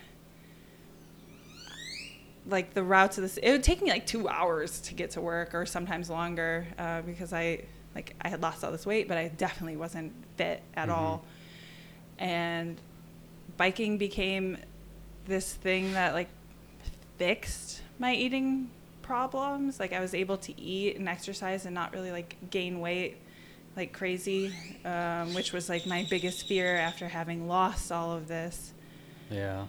And then that bike got stolen, and I was like, that sucks. Okay, what am I going to do? And I'm looking on Craigslist, and I end up buying a brakeless fixie. I didn't know. I just bought it because it was cute. I was like, oh, this is cool. Okay, so I started riding it around, and I parked it outside. I was going to tech school at that time. I parked it outside the school, and this guy saw me unlocking it. He's like, oh, that's really cool. I've never seen a girl riding a brakeless fixie. I'm like, oh, yeah. Totally. Whatever that means. Yeah, that's me. And I'm like, oh, that's why this thing doesn't have a brake and why it always pedals. I'd never found anything like that. So I started hanging out with this dude and his friends, and we'd ride our bike, like stupid bike stuff around town. And it was like the first time I ever found friends that weren't like associated with like drinking and drugs. And we like did these active things together and would bike far. So I ended up those guys ended up working for Jimmy John's. So I ended up getting a job as a Jimmy John's bike delivery girl on my fixie in Madison. And I did that for a couple years, got pretty good at biking. And those guys, we did some rides from Madison to Milwaukee. There's a trail from Madison to Milwaukee. It's 100 miles. And that was like the longest thing I'd ever done. On your fixie? On my fixie. Oh, wow. Nice. I was like, oh, this is really fun. Then I got a job as a bike courier for a courier company in Madison, and I got to deliver documents around the law firm in the Capitol, and I got to serve people, which was interesting, you know? Be like, are you so-and-so? Here you go. I had like hot pink hair. Not serving food. You Not were serving serving food. I was court serving orders. court stuff. So how does the courier stuff work? Like, do you work for one specific company, or... Yeah, like how do you get a job? Yeah, So we had, in Madison, we had one courier company. It was called Scram Couriers, and I think there were like 5 of us. In order to get my job, I had emailed, and the owner didn't respond. And I emailed again, and it took like 3 or 4 emails for him to even say anything back to me. He's like, yeah, we are hiring. I'll contact you. And I waited like a week, and he totally didn't say anything. But I knew a couple of the guys. So I just, one day I was like done with my Jimmy John shift, and I saw my buddy Perfecto riding around. I'm like, I'm just going to follow him around. I'm going to hang out with him and bike with him. And the owner pings him on the radio, and my buddy's like, oh yeah, Alexandra's here, blah, blah, blah. He's like, I schedule the shadowing shifts, but since she's already there, so I started shadowing after that to see, you know, the guys pretty much just ride as fast as they can to lose you, and you have to keep up. It's just like weeding the weak people out. Do they ride through the city all crazy? Like so stupid. Yeah. And I mean, like the ethos, the owner of the company was like, stop at stoplights and stop at stop signs, like be a respectful person, because we have these big orange backpacks that say Scram Couriers with our phone number on the back. So he's like, people will know who you are if you're being a douche. But I mean, the guys are like my brothers now. Yeah. But it was just this one company, and we'd have contracts. So we had like a contract with Potbelly and a couple law firms downtown and the courthouses. And we had like a U.S. attorney's office that we would do like some regular deliveries for. But a lot of the framework behind it too was that we're a local small green business. So we delivered like bread, and we did coffee. Just Coffee operates out of Madison, Wisconsin. And we do coffee deliveries around town. That's a great way to get in shape on your bike. Oh, it was great. Like that was my job. I just rode my bike. It did not pay Paying very you to well. Train. Right. And you're losing weight. Yep. Feeling great. And eating all the time. It was like eating disorder gone. So I got really into bike culture that way, and that's where all my friends came, and I started I was so happy. I never had friends like that, and the community around cycling is so vast, and there's so many different people. So after that, through the courier, one of the guys that was a courier also was a mechanic at a bike shop, and I was like, I want to be a mechanic, and he ended up getting me a job as a mechanic at a bike shop. And so I did that for like three-ish years also. And it was after that, like, I learned how to fix everything. So it gave me confidence to go bike tour. Like, in the meantime, I would bike tour too. So I did that first 100-mile bike ride. And I was like, I can go really far. So I started exploring. I did a ride around Dane County, the county I lived in. And then I'd start riding to my old hometown. And then I'd start riding here and there. And the rides went from like 50 miles to 100 miles to 200 miles to 500 miles. Were you doing these solo? Yeah. I've been solo bike touring. I've done 2 bike tours with people. Otherwise, everything else has been by myself. Oh, neat. But it was because I had the confidence to fix my bike through, like, I was like, okay, I can get onto any situation because I know how to fix my bike now. Yeah. So I don't need anybody there. Yeah. But I would get lonely on these bike tours. And that's kind of what got me into bike pack racing. As I started to get older, it started to get harder to find people to come with me to go on these bike tours. And it's fun, and I like touring by myself, but every once in a while I need a taste of like human contact. Well, yeah, a race is nice because you'll like talk to someone for like a little bit, and then they'll be gone or you'll be gone, and you'll see someone on the trail, and yeah, it's just kind of nice to. I think a lot of people, like, if you're gonna go do an event like this, or you like riding your bike long distances, solitude is nice. You know, I mean, you can't do long distance bike packing or bike touring and not at least enjoy the solitude a little bit. But we're all social animals, like. Right, so you need like that, like, just when the weather is bad. It's usually when things are bad. I need misery loves company. Yeah. I just need somebody to be like, dude, the fact that it rained for the last 12 hours sucked. Or when you think that you're the only person out there biking. Like, I remember climbing Tagwoti Pass. I think it's in Wyoming. Somewhere on the Tour Divide anyways. It's raining, and then you get up higher, and then it's snowing, wind, hail, lightning. I've got to be the only crazy person riding up this mountain in the middle of a thunderstorm, and I descend to the other side, and I have this cup of coffee, and I'm warming myself up.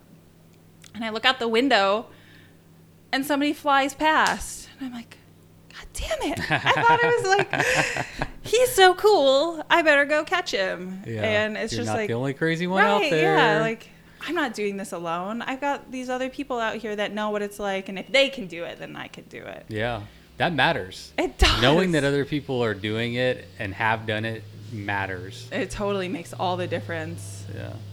Do you?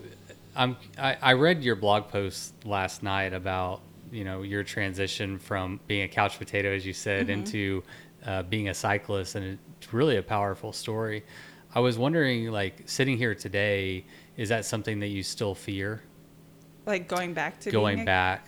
I don't think it could ever happen at this point. How long has this new lifestyle been? It's, I guess, because you said 18 or 19 is. It's been about 10 years that I've had the weight off. Yeah. And granted, like, my weight definitely fluctuates. I live in Minnesota where, like, we eat hot dish all the time, and winter, everybody gains weight in the winter back home, at least. So my weight changes, but, like, I can't, like, I'm not as crazy as I used to be about it. And this lifestyle of being active, like, it's the signing up for races that keeps me accountable. So if I keep signing up for races, like, I can never really get too far out of shape. Yeah. Because I go to a race and then I'm reminded, like, hey, you're on top of your training, or, oh God, you suck, but keep doing it, keep signing up. And it's like the support of the community that goes along with that. Like, all these other people are also signing up for these races. 100 miles is a really hard thing to do. 50 miles is still really hard to do. And we all take our weekend, and this is where we choose to be together. And there's just something, like, so powerful in that if I keep signing up for local events, and, like, someday I'll have to stop doing these long bike tours for a while I'm in dental school. But, like, while I can, I'm doing it. I work so hard all year to make sure that I can have these 3 months to do the thing that I love. Yeah. And it helps me keep focused throughout the crappy school year when I'm like, I hate this. It's easy to be lazy, you know? It is. It's so easy to just, like, take it easy and like watch TV or whatever it is, you know, or get on social media. Your story really like resonated with me in a little bit different or a lot different way.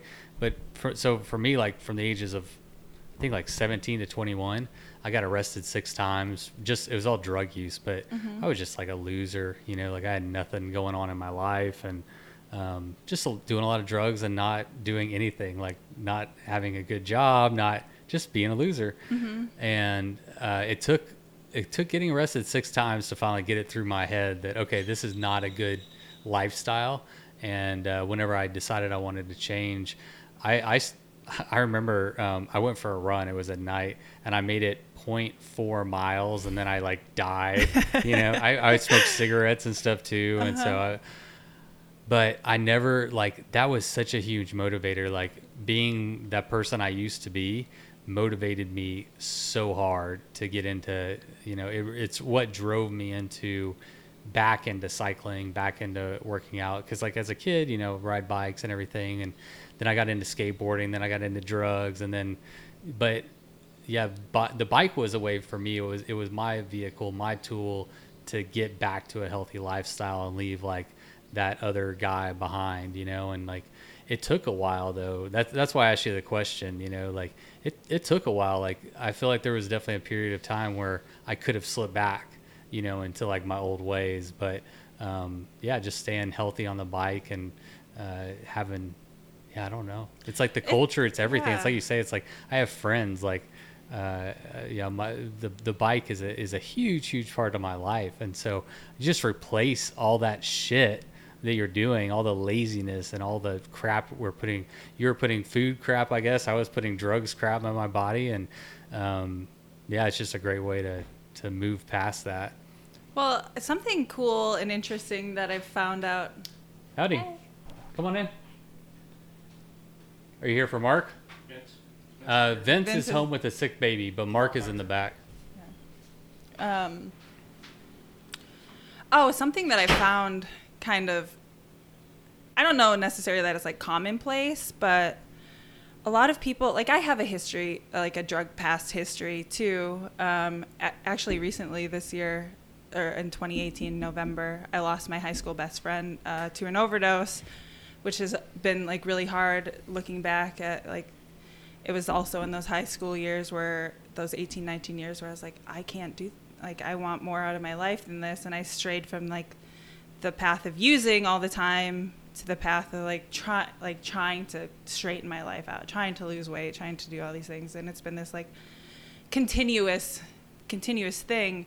But something I found with a few people, it's like the bike racing is kind of like a drug. Like the high that I feel from doing these bike races and pushing my physical limits is, I would say, parallel to the high that I would feel when I used, except it's in a different, healthier, or maybe it's not even healthy, you know, maybe it's not ideal to stay awake for 46 hours or however long. But you're not doing that all the time Right. too. Like in your daily life, you know, you're working out, you're sleeping, you're eating healthy. And then every once in a while you gut it. And I'm not a doctor. I have no idea. Right. Obviously going that long is not healthy. What is the long term? Right. It's got to impact be of that? better than like popping opiates every day. It's gotta be better than that. So I'm like, okay, I'm winning in that front. But I'm so glad you said that you get a high from it, because that puts it so succinctly. Like you're just replacing one drug for another drug, dopamine. Right. And you're getting that kick. Oh, I thought someone was knocking. So did I. Yeah, you're just getting a kick in a different way. So yeah, that's a great way to put it. Right. And that's like something I've been in touch with, like old people on and off from my past days as a using person. And so many of them have turned into like, I ran my first marathon and I did this. And it's just like a different way to channel that. I stopped drinking last year, which is also something kind of hard to do in the bike scene. Yeah. 'Cause that's every event is around that. They're like, here, free beer for this. Free beer. And it was just, I was like, I did it as kind of this part of my commitment to training. I was like, I'm going to train and I'm going to give up alcohol to reinforce that. But as I gave up alcohol, it just made me more aware of the situations. You know, I'd still hang out with my bike friends at the bike parties, but everybody else is getting pissed drunk, which I totally used to do. Like my fixie friends, I drank a lot in those days. We'd hang out in parking lots and trick around and drink PBR. I mean, that's what you do as a fixie kid. But being like an alcohol sober person, I would just get a different perspective. And like, also I live in Indian country and alcohol is a thing, like it's a problem there. Also, I would say just as much as it is in like some other communities. So I don't want to say like Indians have more of a problem drinking, but like I do notice the impacts like within my own personal life, and I see what alcohol has done to like family and friend relationships. And I'm like, I just don't like it. Yeah. And it's interesting and weird that it's such an important part of, like, it seems like such an important part of bike culture when we all like go out and work really hard and do these things and then put this like poison into our bodies. So I don't fully understand how I feel about it. I mean, yeah, there's definitely a juxtaposition there. Right. For me, I drink alcohol, and dude, there's nothing better. I mean, you've heard it. There's nothing better than like getting to the finish line and cracking a beer. Yeah, like a bike and a beer. Like I totally get it. Yeah. And I mean, they just go hand in hand, and they don't have to. And it's, you know, kudos to you for. It's just like I don't know how I feel about it yet, so I'm just like fully abstaining. It was for race purposes where I gave it up, but now it kind of seems to be this bigger thing that I'm confused about now. So like I just don't do it. And I'm not saying forever. But that's a good way. So like, instead of just like, well, I don't really know, so I'm just going to keep doing it. You're like, I don't know what this is. I haven't figured this out. Right. So I'm not going to touch it until I'm in a place where I feel like I understand it or have a better relationship with it. Right. It's like a super mature way to approach things. Sometimes. I mean, mine is completely opposite. Like I'm the one that, you know, beats my head into the door 100 times until I'm like, okay, this is fine. I get it. Yeah, this isn't the right way. I need to do it over. Like I have to do everything the extreme and like the wrong way, and then my dumb ass will finally figure it out, and you know, that's super I'll funny. fix it. So that's a mature way to approach that. I'm gonna open this one more time. Oh, that's good. I know. It's like I'm getting a nice wet mustache here. Austin, Texas. It feels so good out there in the sun. Oh yeah, Actually, I'm sure. Like, I don't believe you. I'm gonna start bringing fans. See, now I know. I've learned. I'm gonna put a little fan in there. See it? Yeah, in your little recording. It's growing as we go. Well, I think I would get in trouble if we didn't talk about your Tour Divide win a little bit more. Yeah. We've been talking about a lot of fun stuff, but that was like the thing that's like changed. That's like what put you on the map. So right, yeah, it was such an interesting experience too. Like I just showed up wanting to finish. So the year before, I was living in Tucson, Arizona, and I convinced my buddy Andrew to come meet me in Tucson, and we were gonna ride north to Canada so that I could race the Tour Divide. And I wanted to bring him. We used to be couriers together, and he was a cartographer for Nat Geo, so he like knew maps and traveling really, really well. And I was like, I want this guy to go. Plus, he was fast on a bike. I was like, who better to ride with than somebody who I know that I like? He's a cool dude, and he's fast and strong. So yeah, I convinced him to come to Tucson, and I had only planned on going, like, riding with him for a month because I was trying to get to Canada for the Grand Depart. But we ended up, like, paved our entire own route. We just photocopied atlases from the public library of the tentative counties that we wanted to go through. So we had this, like, thick book of paper maps that we kept in a Ziploc bag. And every day we would look at the map and just follow a route trying to travel all the watersheds. And I was interested in like the reservations, the tribes that we'd pass through. So we traveled through watersheds, and noted the different ecoregions and did like 40, 50 miles a day maybe. It was just fun and chill, and we went swimming. And we read books and cooked like real food. We'd carry like watermelons and potatoes into the backcountry. And see, that's what I like. Yeah, and like that was so fun. And I was like, oh, I'm trying to go to this race, but I'm having so much fun. And like, what are the chances that I'll ever find somebody to do this with me again? So I just kept riding with him, and I was like running out of money slowly, but it seemed like it was just there and real. So I was like, I'm going to keep doing this. Yeah, it's worthwhile. Yeah, and it ended up being so fun. And then I totally like fell hard in love with him. And then we parted ways outside of Whitefish, Montana. And I still rode up to the start because I was going to do an ITT on my way back down, an individual time trial.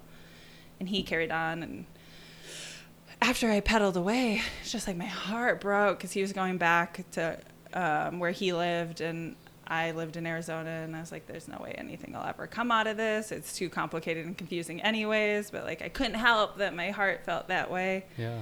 So I got to Banff, and I was set off to do my time trial. Like, only had enough money to buy tortillas and peanut butter for the whole trip back. Whoa. Couldn't buy new tires, needed new tires. But I start out, and I made it over Coco Claims, which is, I don't know, like 100 miles in. How far after the Grand Depart did you leave? Do you know? Like 3 weeks maybe, or a month. Okay. I can't entirely remember. But I headed out, and I made it really far the first day. But I kept getting pinch flats on my rear tire, and it wouldn't hold tubeless because I had dented my rim so many times. So I had a tube with sealant in there, and like plugs in my tire, because that's all I had to make it work. But it kept going flat, and I was super frustrated. But I did like 130 or 140 miles that first day, and only slept like 5 hours, and got back up and crossed the border. And it would have been like the fastest time for any woman that year since the Grand Depart. And I like was feeling really good about that. And I was like, okay. I don't think I found that out until later, until I texted Matthew Lee, and I was like, I'm quitting. And he's like, don't quit. And he kept trying to call me, but like I didn't get service or something. And he's like, don't quit. You're already so far ahead of the women's pace. Like, you're doing so good.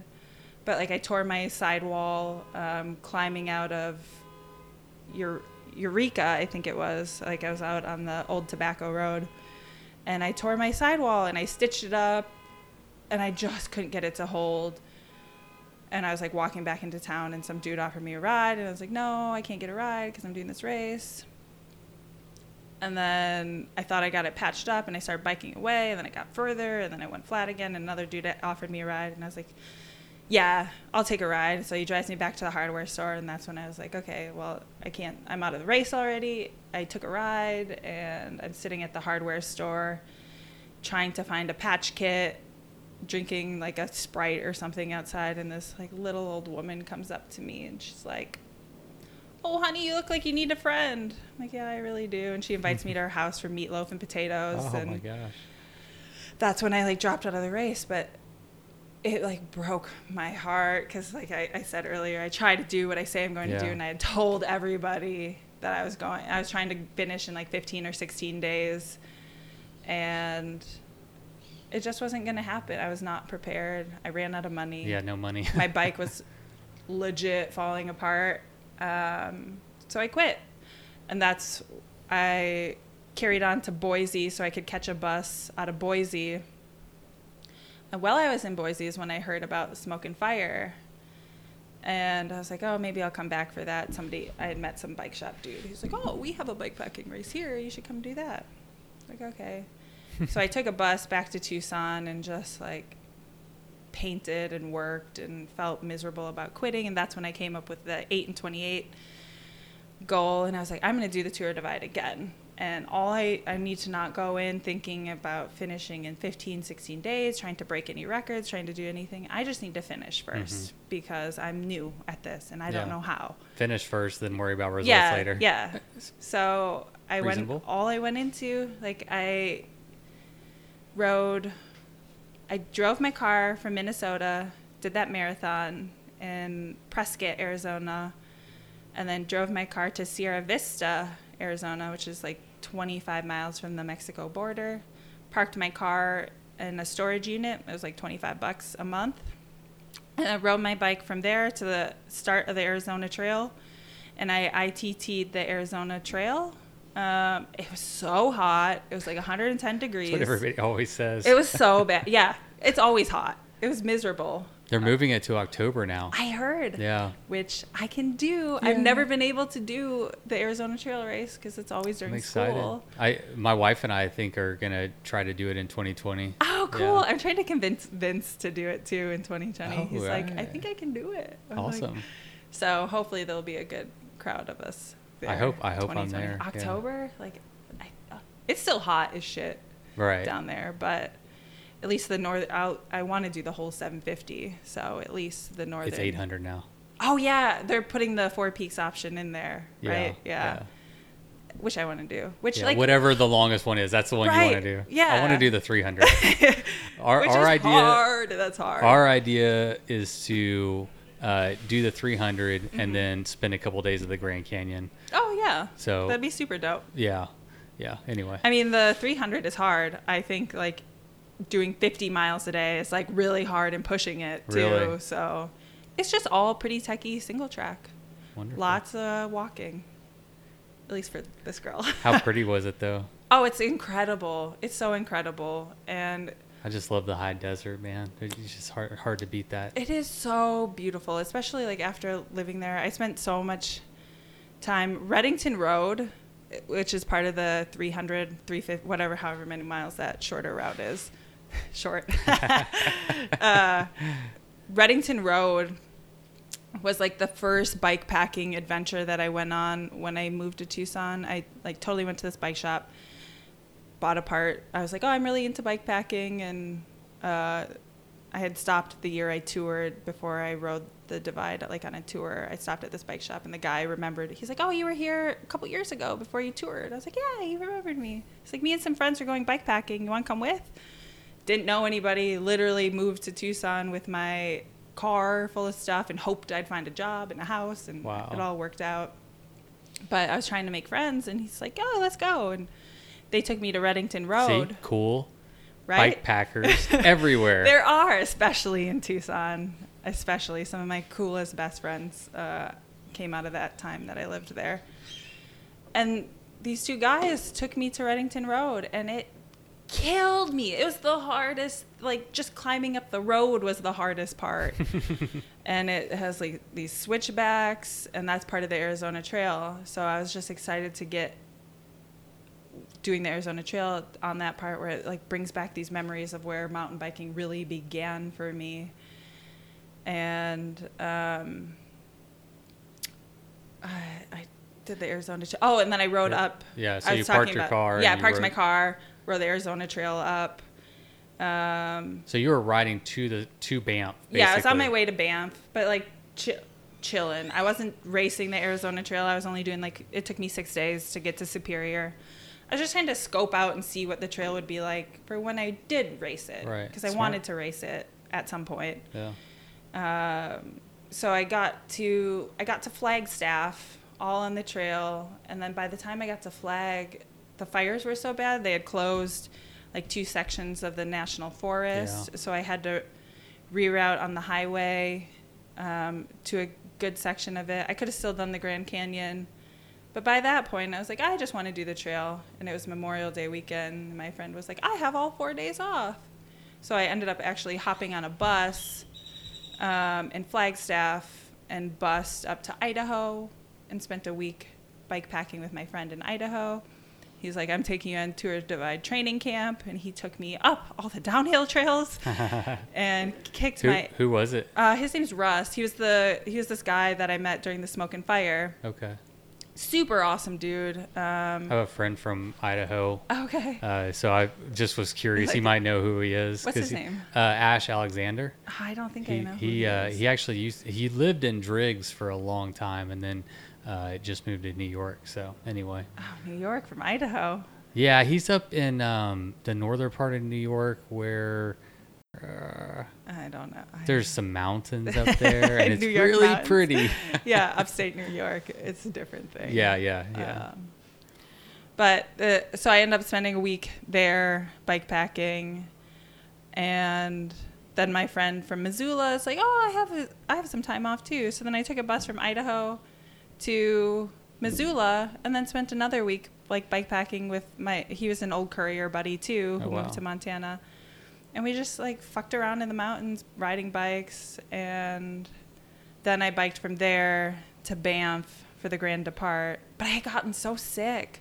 I hadn't had a hotel the entire time I'd been traveling, which was like a month or so to get to Missoula. And I was like biking, and I finally made it to Fernie, and I'm like, I think I'm dying. I had a fever.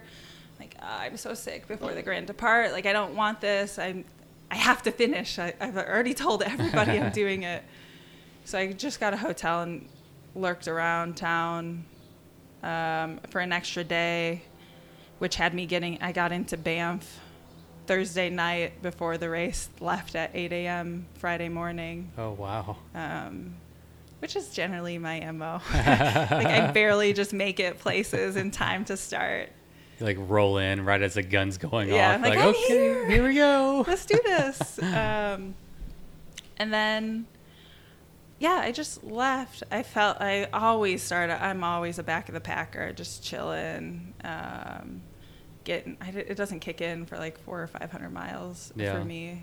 So I chilled, and then all of a sudden I was at the grocery store in, I think it's Eureka, the first town after you cross the border, and I'm, doing my bagel setup and spread and making everything, and some guy rolls up and he's like, I think you're the first woman to cross the border. I'm like, oh, that's baloney.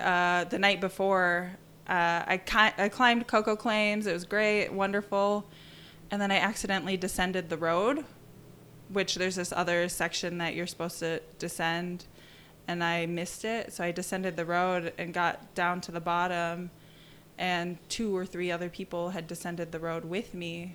Oh, man. It was the woman in first place at that time. Her name's Laura. She's super, super sweet woman. And we're like, fuck, we just descended the wrong route. And, like, part of the integrity of this race is, like, follow the route. Do what everybody else does. So I was like, I'm going to sleep. I was so mad that I did that. So me and another guy set up camp at the bottom. Laura and 2 other dudes that were with her climb back up and carry on through the night. And I was like, oh, well, there goes my chance. Right. But I camped, and I woke up at like 4 a.m. Before I was like, just wait to rain until I redo this. So I climb back up, do the thing, and I get started, and then it starts raining. Then it proceeds to rain for like the next 5 days or however long. Ugh. And it's peanut butter mud road, and I get to Fernie. Somebody's like, oh, I think you're the first female here in town. Like, oh, I don't know. Whatever. I keep carrying on. And then I finally make it to Ovando, Montana, where there's like people standing in the town square, and I pull up and they're like clapping. Whoa. They're like, we kept the corner store open in case you need anything. And I was like, wow. oh God, that's so cute. They're like, you're the first woman. And I was like, now you're starting to believe it. Like, I believe you. You know, a couple of people took my pictures. I was like, oh, this is so cool. And I was totally, before you drop down into Ovando, you climb Richmond Peak. And there's this little section of single track. And I love I'm more of a mountain bike, like a techie mountain bike rider than anything else. So I was like high off of that. So it was so fun. And then I get to this town where I learn. We'll wait for the ringing to stop. So I find out in Ovando that I'm first woman, and they're like, you have like 40 miles on her. I'm like, whoa. Okay, cool. So I like push it through the night and make it to Lincoln, and I had to charge my stuff, everything, my charging, like I mentioned, I had the SP, and charging setup kind of just sucked. So I had to charge my power bank once I got to town, but like I'm super poor, so like I can't get a hotel. I saved up enough money for one hotel during the entire race, and I was saving it for when I needed it. So I get to Lincoln, and I find this like little clinic that has 2 outlets on the outside door. So I like plug all my stuff in, and I leave a little note because it's like red and blinking and weird and like might look like a bomb or something. So I like leave a note. I'm like, riding the divide, just charging my stuff. We'll be back at 5 a.m. or something. Oh, wow. So people don't like unplug it or whatever. Yeah. And I just find actually like this fence next to a garden that had a down comforter hanging off of it. And I lay out my tarp and my sleeping bag, and I put the down comforter on top of it. So like my sleeping bag doesn't get wet and I stay so warm. And I slept for like 5 hours and got all my stuff charged and just pressed on so hard for the next, 5 days. Laura was always like 40 or 50 miles behind me. Wow.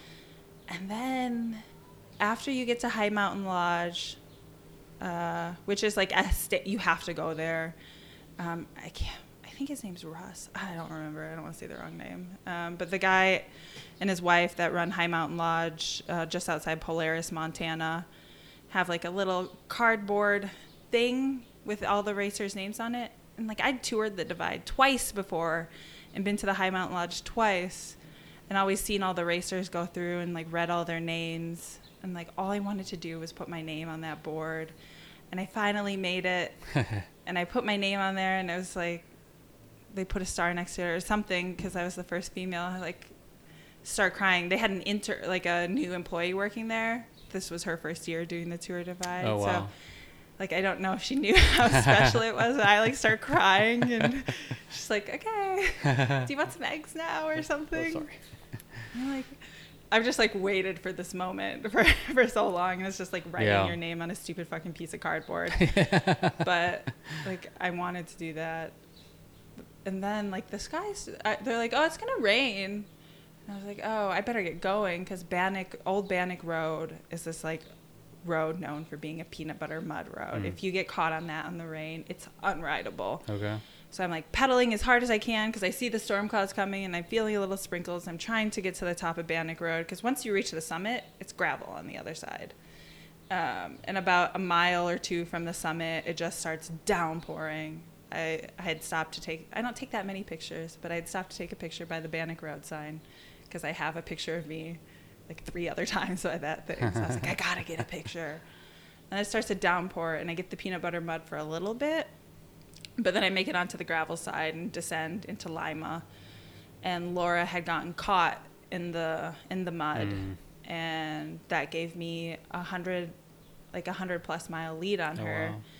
Wow. Because she ended up staying in Lima because she pushed all night to try to get through the mud and make it to town, and it was just rainy, miserable, cold.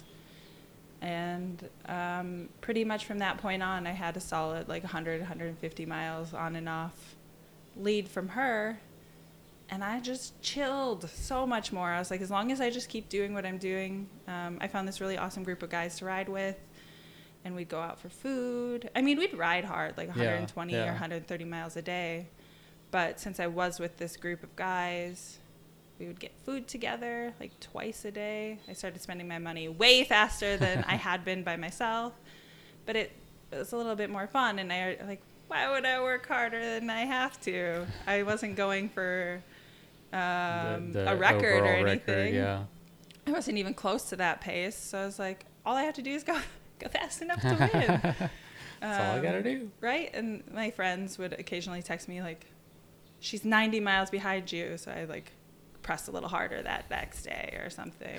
I love how you're getting like live updates from your friends at every race you do. Like some people are, most people I guess look at track leader on their phone or whatever while they're going, and you're just getting text messages. And they're like personalized. Yeah. You're getting like smoke signals, like people are doing smoke signals, and you're like, oh my gosh, I gotta pick up the pace here. Totally. During the Colorado Trail race, my buddy was like, if you do this, you can probably catch her over on this, or if you do, like texting me tactical stuff. I'm like, okay, you try to ride the Colorado Trail with no sleep. You know, he's like, if you just don't sleep, you can totally catch the first place woman. And I'm like, yeah, that sounds easy to say. Did that upset you? Oh, Oh no, it's No. funny. I'm like, I got upset. yeah, go. fucking right, dude. Laugh at you. I wouldn't say I got upset, but yeah, people will text you like, "Oh, you got this. Just go through the night or whatever." And you're like, "Dude, this is fucking hard. You come out here and ride through the night." Yeah. It's easy to say you're at home drinking a whiskey, Yeah. watching my dot. Yeah, like, oh, Sure. why are they stopped for so long? Yeah. Like, I will get random texts like that, or like, get up, why are you still sleeping? And Yeah. I'll see it like after the fact. A lot of times I think people are just want to make sure you're okay too. Like Yeah. if they see you're sleeping longer than you No, maybe normally right. do, they're like, "Oh my gosh, what's going on? Is she okay?" But it's always like so positive, and sometimes I'll get such like, oh my God, you biked all the way through the night, you crazy person. Yeah, most of them are very positive. Yeah, they're super nice. And they were motivators for me. All those little messages Yeah, really it's- really help. They give you a little spurt of energy. Like just knowing. Somebody's watching. Yeah, exactly. Somebody's watching my dot right now. It's like 2 a.m. and someone's like texting me like, "Hey man, we're in it together." Right? It's cool. Which is like reaffirming and nice to know that Super you nice. got people out there. So then I just won. And then I just pedaled that. It's like a 70-mile road to the finish in Antelope Wells. This paved road that has mile marker after mile marker counting down from like 70. 70 miles is, like 6-7 hours on a bike. So you're on this straight road pedaling to the finish. I'm like, oh God, this is so long. I did it all by myself, lonely. I rode straight from Beaverhead to the finish. And you get to the finish line and there's not a single person in sight. There is a pop machine. I did buy an orange pop and sat in the fold-out chair and drank that orange pop with my boots off, airing out my stinky feet. I was like, okay, now I'm done, but like, who's going to take my picture? So I asked one of the guards, I'm like, can you take my picture? He's like, I can't leave my post. I was like, okay. Where did the fold-out chair come from? I don't know. There's like It was just sitting there? There's a fold-out chair, a pop machine. There's like the border station Okay. outside, Yeah. and there's like a little dog bowl for water. Huh. I could drink that. I'd go for that right now. It's pretty hot on that dry, dusty. It's like a slight upgrade too, like barely enough, but you can't like ever coast. So what was it like to finish and there'd be no one there and like? It's so weird. Like even though you know better that nobody's gonna be there, like in my head I was like, oh, all these people are gonna be cheering for me and clapping for me. They are. They're just at home. Right? And like the track leaders isn't always perfect. I have an old spot from like a million years ago, I swear. So it doesn't always ping or follow. So I'm like at the finish and people are like, are you okay? Like your dot's not moving. I'm like, oh, I finished. Like I'm here. It should be dotting pink, bouncing up and down. It wasn't on ESPN News. Like, Yeah. what's going on? Yeah, like how come you guys don't know that this happened? I just won this really long mountain bike race. Super anticlimactic. I had asked my friend. Did you cry? Were you emotional, or were you just kind of like? I think I like teared up when I saw the border station flag waving, and I didn't cry until I had asked my best friend from Tucson. I found her on Craigslist with my car full of stuff and moved into her house, and we ended up she's like this rad, shreddy mountain bike chick. I saw her. She had a Santa Cruz Bronson as I was looking at her house. I was like, okay, I'm moving in. I don't meet that many cool, shreddy mountain bike chicks. That's awesome. So I had asked her if she would come pick me up, but I forgot about like the time difference. So I was like, I'm going to probably finish around this time. And that was like my best guesstimate, but like didn't get real good phone service there. And she was like an hour late, and I'd already been there for like 2 or 3 hours. I'm like, oh, is she coming? I don't know. And finally her and her dog come ripping down the road, and she like, carrot cake is my favorite. So she brought me a whole carrot cake and some Thai food, and she brought a 6-pack of Dale's Pale Ale. That's good. Yeah, but it like, what? I was so It'll drunk. rock you. Yeah, I had like one, and I was like wasted because I hadn't been drinking for the whole divide. And as soon as I see her, I just like start crying. 'Cause she knows me, Mm-hmm. and she's ridden mountain bikes with me, and she's been like by my side through all of these like hard physical, like she's way faster than I am, she's super awesome. So we'd ride together. And she was just like so proud of me and being so supportive during the whole race. And I saw her and I just started crying. Like, oh my gosh. She's like, you did it. I did it. So that was like the cool, being able to have like your best friend, sister, family there. Yeah. That felt really awesome. And then she took me away and I like slept. It's like, I'm trying to be social, dude, but I've been awake for the last like 48 hours. Yeah, I'm gonna have to crash. Yeah, I'll talk to you tomorrow. I need to die a little bit. Yeah, you got yourself. I mean, there's not much left whenever you're done. No, and that's how it should be, though. Yeah, that's you leave it all on the course, on the trail. I like yours better. Yeah. So is that when you got picked up by Chumba?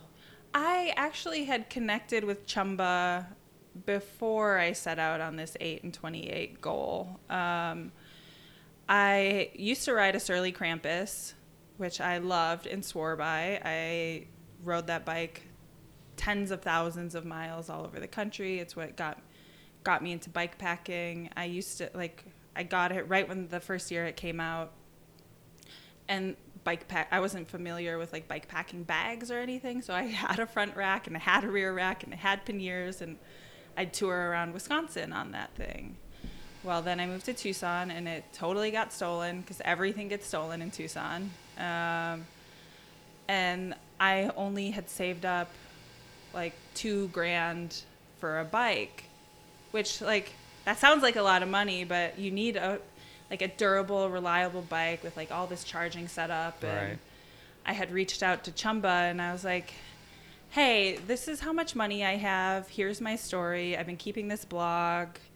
Can you build me a bike that I can trust for this journey with this amount of money?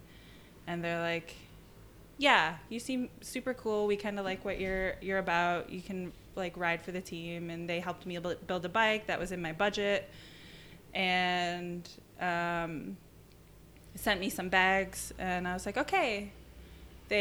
And Vince was like, all we ask is that you like post, like tag us in social media stuff. And I was like, oh, well, I really don't, like, I don't do that and I don't want to and I don't believe in that. So like, I'm just saying that up front. And he's like, oh, okay, no problem. If you just send us a couple pictures here and there, if you're cool with us using it on our Instagram and our social media, that's fine. And if you just like, keep up on your blog and, just keep being you. Yeah. Ultimately what they said was like, we're interested in you because you're you, so just keep doing that. Love that. And I was like, okay, that's really cool. Love that. Never asked me to like wear a kit, never asked me to do anything that I wasn't comfortable with. And then pretty much it was like I got a text message from Vince halfway through the Tour Divide and he's like, we had no idea you're such a badass. Go, go, go, you're awesome. And that during the Tour Divide experience was when we started communicating more, like afterwards. And I was like, well, I want to do this other race, but my tires are worn out. So they like helped me get new tires. And I was able to keep doing my races with their support. And then now, ever since, they're just like my people. As I've gotten to know them, I love their business and everything that they do and believe in. They stay true to themselves. They do everything. Everything is made here in the USA for all of their bikes. Yeah. Their frames, like Mark makes every single frame. And yeah, he's back there right now making frames. I just heard the saw going. Yeah. He hand welds everything, and they're just all so beautiful. They really are beautiful bikes. Right. And like as a metal worker, like that's what pulled me to them. I saw their manufacturing video, like I know which one you're talking about. Yeah, the one like I was like, oh my God, like I know how to run all those machines, and just seeing how much precision. I think there's like beauty and functional art. So it's like art that has a purpose, but like if you don't know and appreciate metal, it might be overlooked. But like every time I have 3 Chumba bikes. I ride the Ursa Major, which is their fat bike. I have the Rastro, which is what I rode the Tour Divide on. And that's more of a mountain bike? Yeah, it's like more of Hardtail a mountain aggressive, hardtail, descending, fun ripper. Gotcha. And now I'm riding the Stella Titanium. But I look at these bikes and like the yoke, like I'm like, oh, look at this yoke and look at how they do the dropouts and look at this weld and look at this head tube and like, Yeah. because I'm such a metal nerd, like, God, these are like, I've never seen bikes that look like that. They just released their Sendero, which is their like 29 plus mountain bike. And the seat tube has this beautiful curve that accommodates like a bigger tire. And I've never seen a bike that looked like as svelte and sexy as that one does. Just like, it's like the slightest curve, but it has like the traditional bike geometry. Yeah. And I'm just like, God. I'm really curious. So I was actually supposed to talk to you and Vince today, but Vince is at home with a sick baby, and so I'm gonna have to catch up with him again. But I know he's an artist.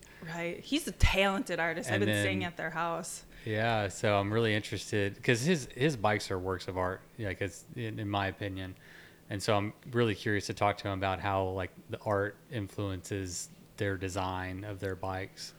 Right. Well, I don't know. Like, I tried to talk to Vince about some of that stuff too, but Mark, like he's the one that makes and, as far as I know, like does a lot of the like design stuff too.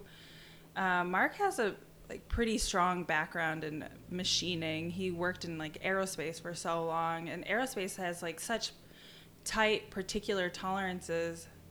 So like the machinist, it was always so interesting. The machinist world and the welder world were like two separate things. So like I went to welding school first, and all my welding guys they hated the machinist. And I was really good at TIG welding, and my TIG welding professor was actually like a machinist by trade, but started welding later, something with welding. And he's like, you're so good at TIG welding, you might like machining. So I went into machining school, and all my machinists hated the welders. They're like, oh, they're so sloppy. They're so this. And then all the welders thought the machinists were so like anal retentive because it's like so detail oriented. Like Mark does, he's both of those worlds. So like he can make these beautiful bikes that are like perfectly dialed. And I think it's so much to do with like, he's got to, I can't stop tooting his horn enough. I think he's the coolest person ever. Just because of like all the beauty he puts into these bikes. Yeah. He makes he's like the coolest dude. I've been drooling over them for years. Yeah, I so just go to the cool. website and put them in the shopping cart and pretend that I'm rich and I can buy one. Right, and that's totally how I was when I like approached them about like helping me. It wasn't even like asking them to sponsor me or anything. I was just like, can you help me do this? Yeah. I just need a little bit of help. I saved up a solid amount of money. And then they're like, what bike do you want? And I didn't know how much they were going to help me out or like what I could pick or whatever. And so I was like, I want the Rastro. It's pretty heavy shreddy machine. And I wasn't like greedy. I was just like, I really just want a bike that can do what I need it to do. And they helped me out and have since.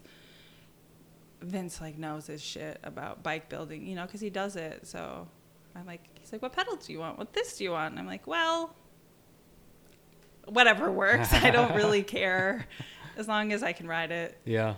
So like my pedal in the DK, that was the only part of my bike that they didn't build for me.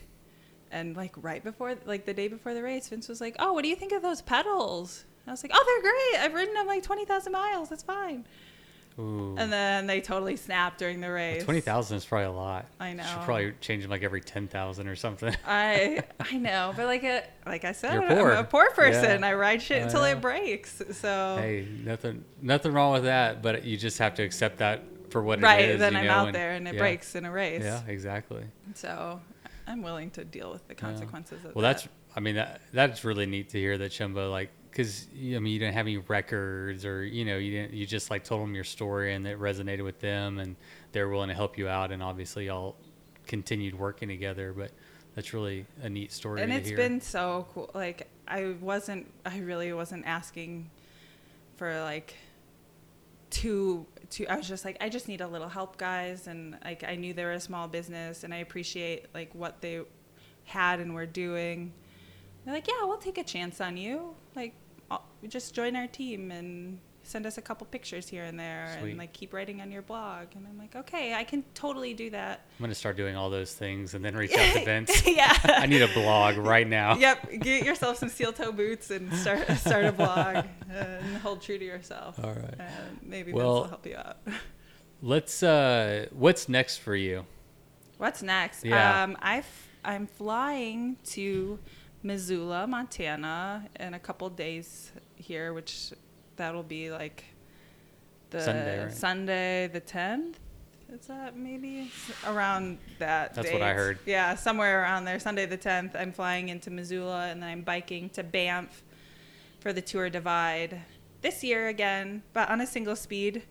I do have a goal of 17 days this time, which is cutting six days off of my time. Yeah. But I feel like I'm ready to use everything that I learned over the last year, like with sleep and smaller races and just all the different things. So that is that's what I'm shooting for. However, more importantly, like finish. Yeah. I know things go wrong, so I don't have any like pressing things that I need to be home for to do. So I'm just going to go until I finish. But ideally, I can get like 160 miles a day is what my goal is. On a single speed. On a single speed. Uh-huh. It can be done, man. There's some greats out there. I believe you. You've done it. I've never done the Tour Divide, so you know exactly what you're getting yourself into. Plus, you've been riding the single speed, this whole year?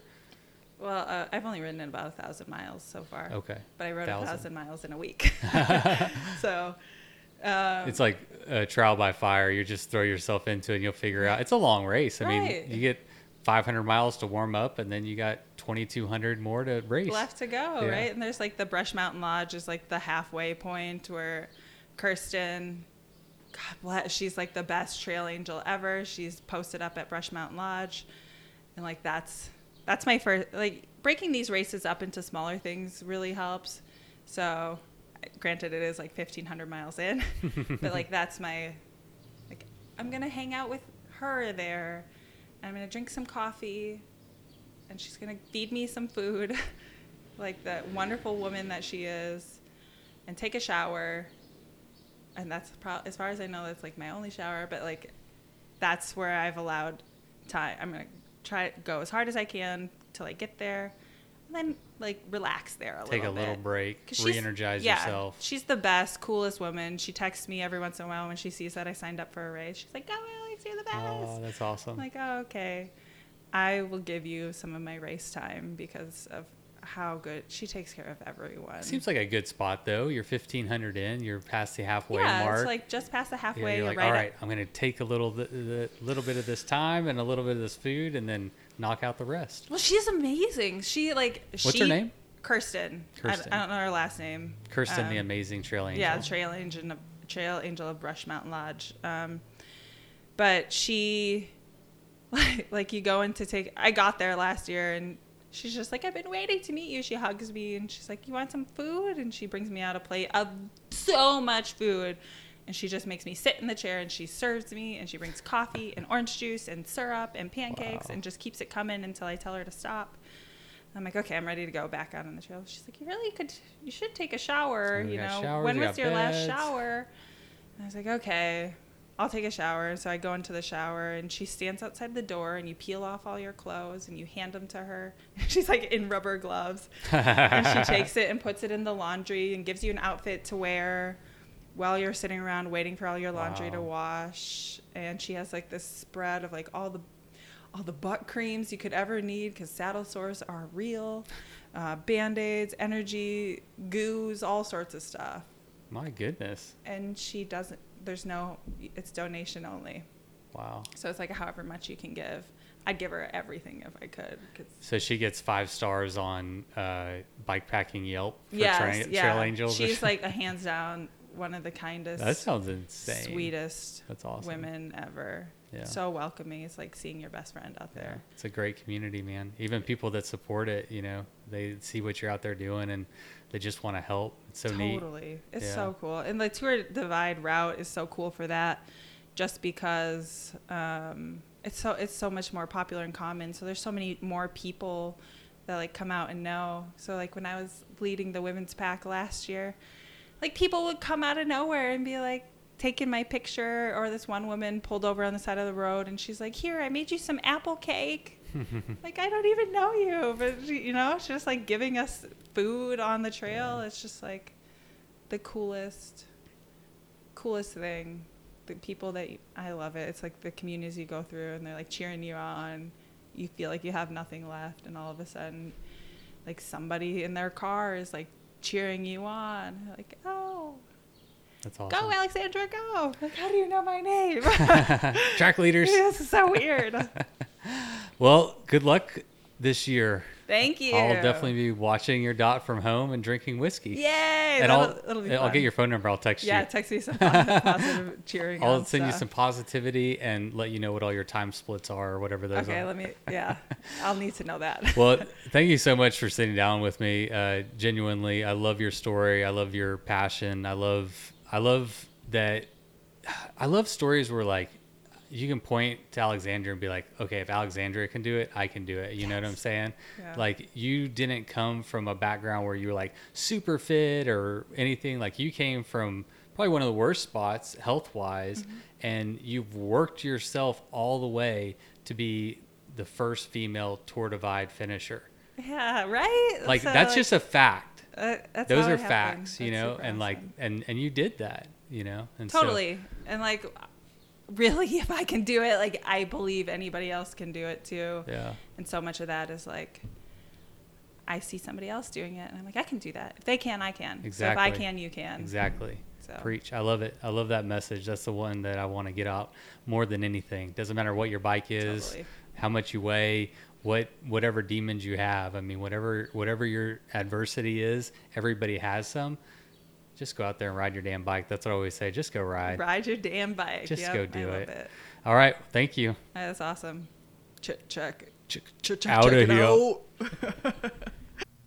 All right. Thank you, everyone, for tuning in. And thank you and congratulations to Alexandra. It was truly a treat to talk to you, and I cannot wait to do it again. Thank you for inspiring so many people, myself included. Now, go eat a damn cookie or something. I think you earned it. And maybe a nap, too, huh? All right. Well, I didn't do it at the beginning of the show, but I do have to let you all know that this show is 100% community supported. There are no advertisers. There are no sponsors. It's just me putting in 30 to 40 hours every single week to bring you a new episode. And if you like this kind of content and you want to support me, you want to support the show, you want me to keep it up, then your support is greatly appreciated. You can support the show in 3 ways. You can go to Patreon and financially support the show. You can find me there. I'm Bikes or Death on Patreon. You can go to my website. It's bikesordeath.com, and there is an Amazon affiliate link there. If you'll bookmark that and use it every single time that you make a purchase on Amazon, I get a little bit of a cut. It doesn't cost you anything, but it goes straight to my pocket, and it's a great way to support the show. Lastly, I've been really digging all the iTunes reviews lately. Last time I said we were like at 59. Now we're up to 73. We are quickly coming up to 100. This show continually is in the top 100 podcast in the outdoor category. So out of all the podcasts in the outdoor category, we are almost always in the top 100, which is freaking insane. I mean, I got to be honest. I want to get this thing to like the top 10 of outdoors. I want to put bike packing and adventure racing and the outdoors and all the things we love, I want to put it at the top. I want to give this exposure. And the only way to do that is for y'all to go on and spread the word. And so many of y'all have, which is why the podcast is growing, which is why the reviews are there, which is why there's patrons. So thank you to everybody who has reach out in whatever way you can to support this show. It really means a lot, and it is working. So thank you for your efforts. I look at this as like we're a team. It's just us. We're in this together, and we can grow this thing if we want to. So thank y'all, and for real, just go ride your damn bike.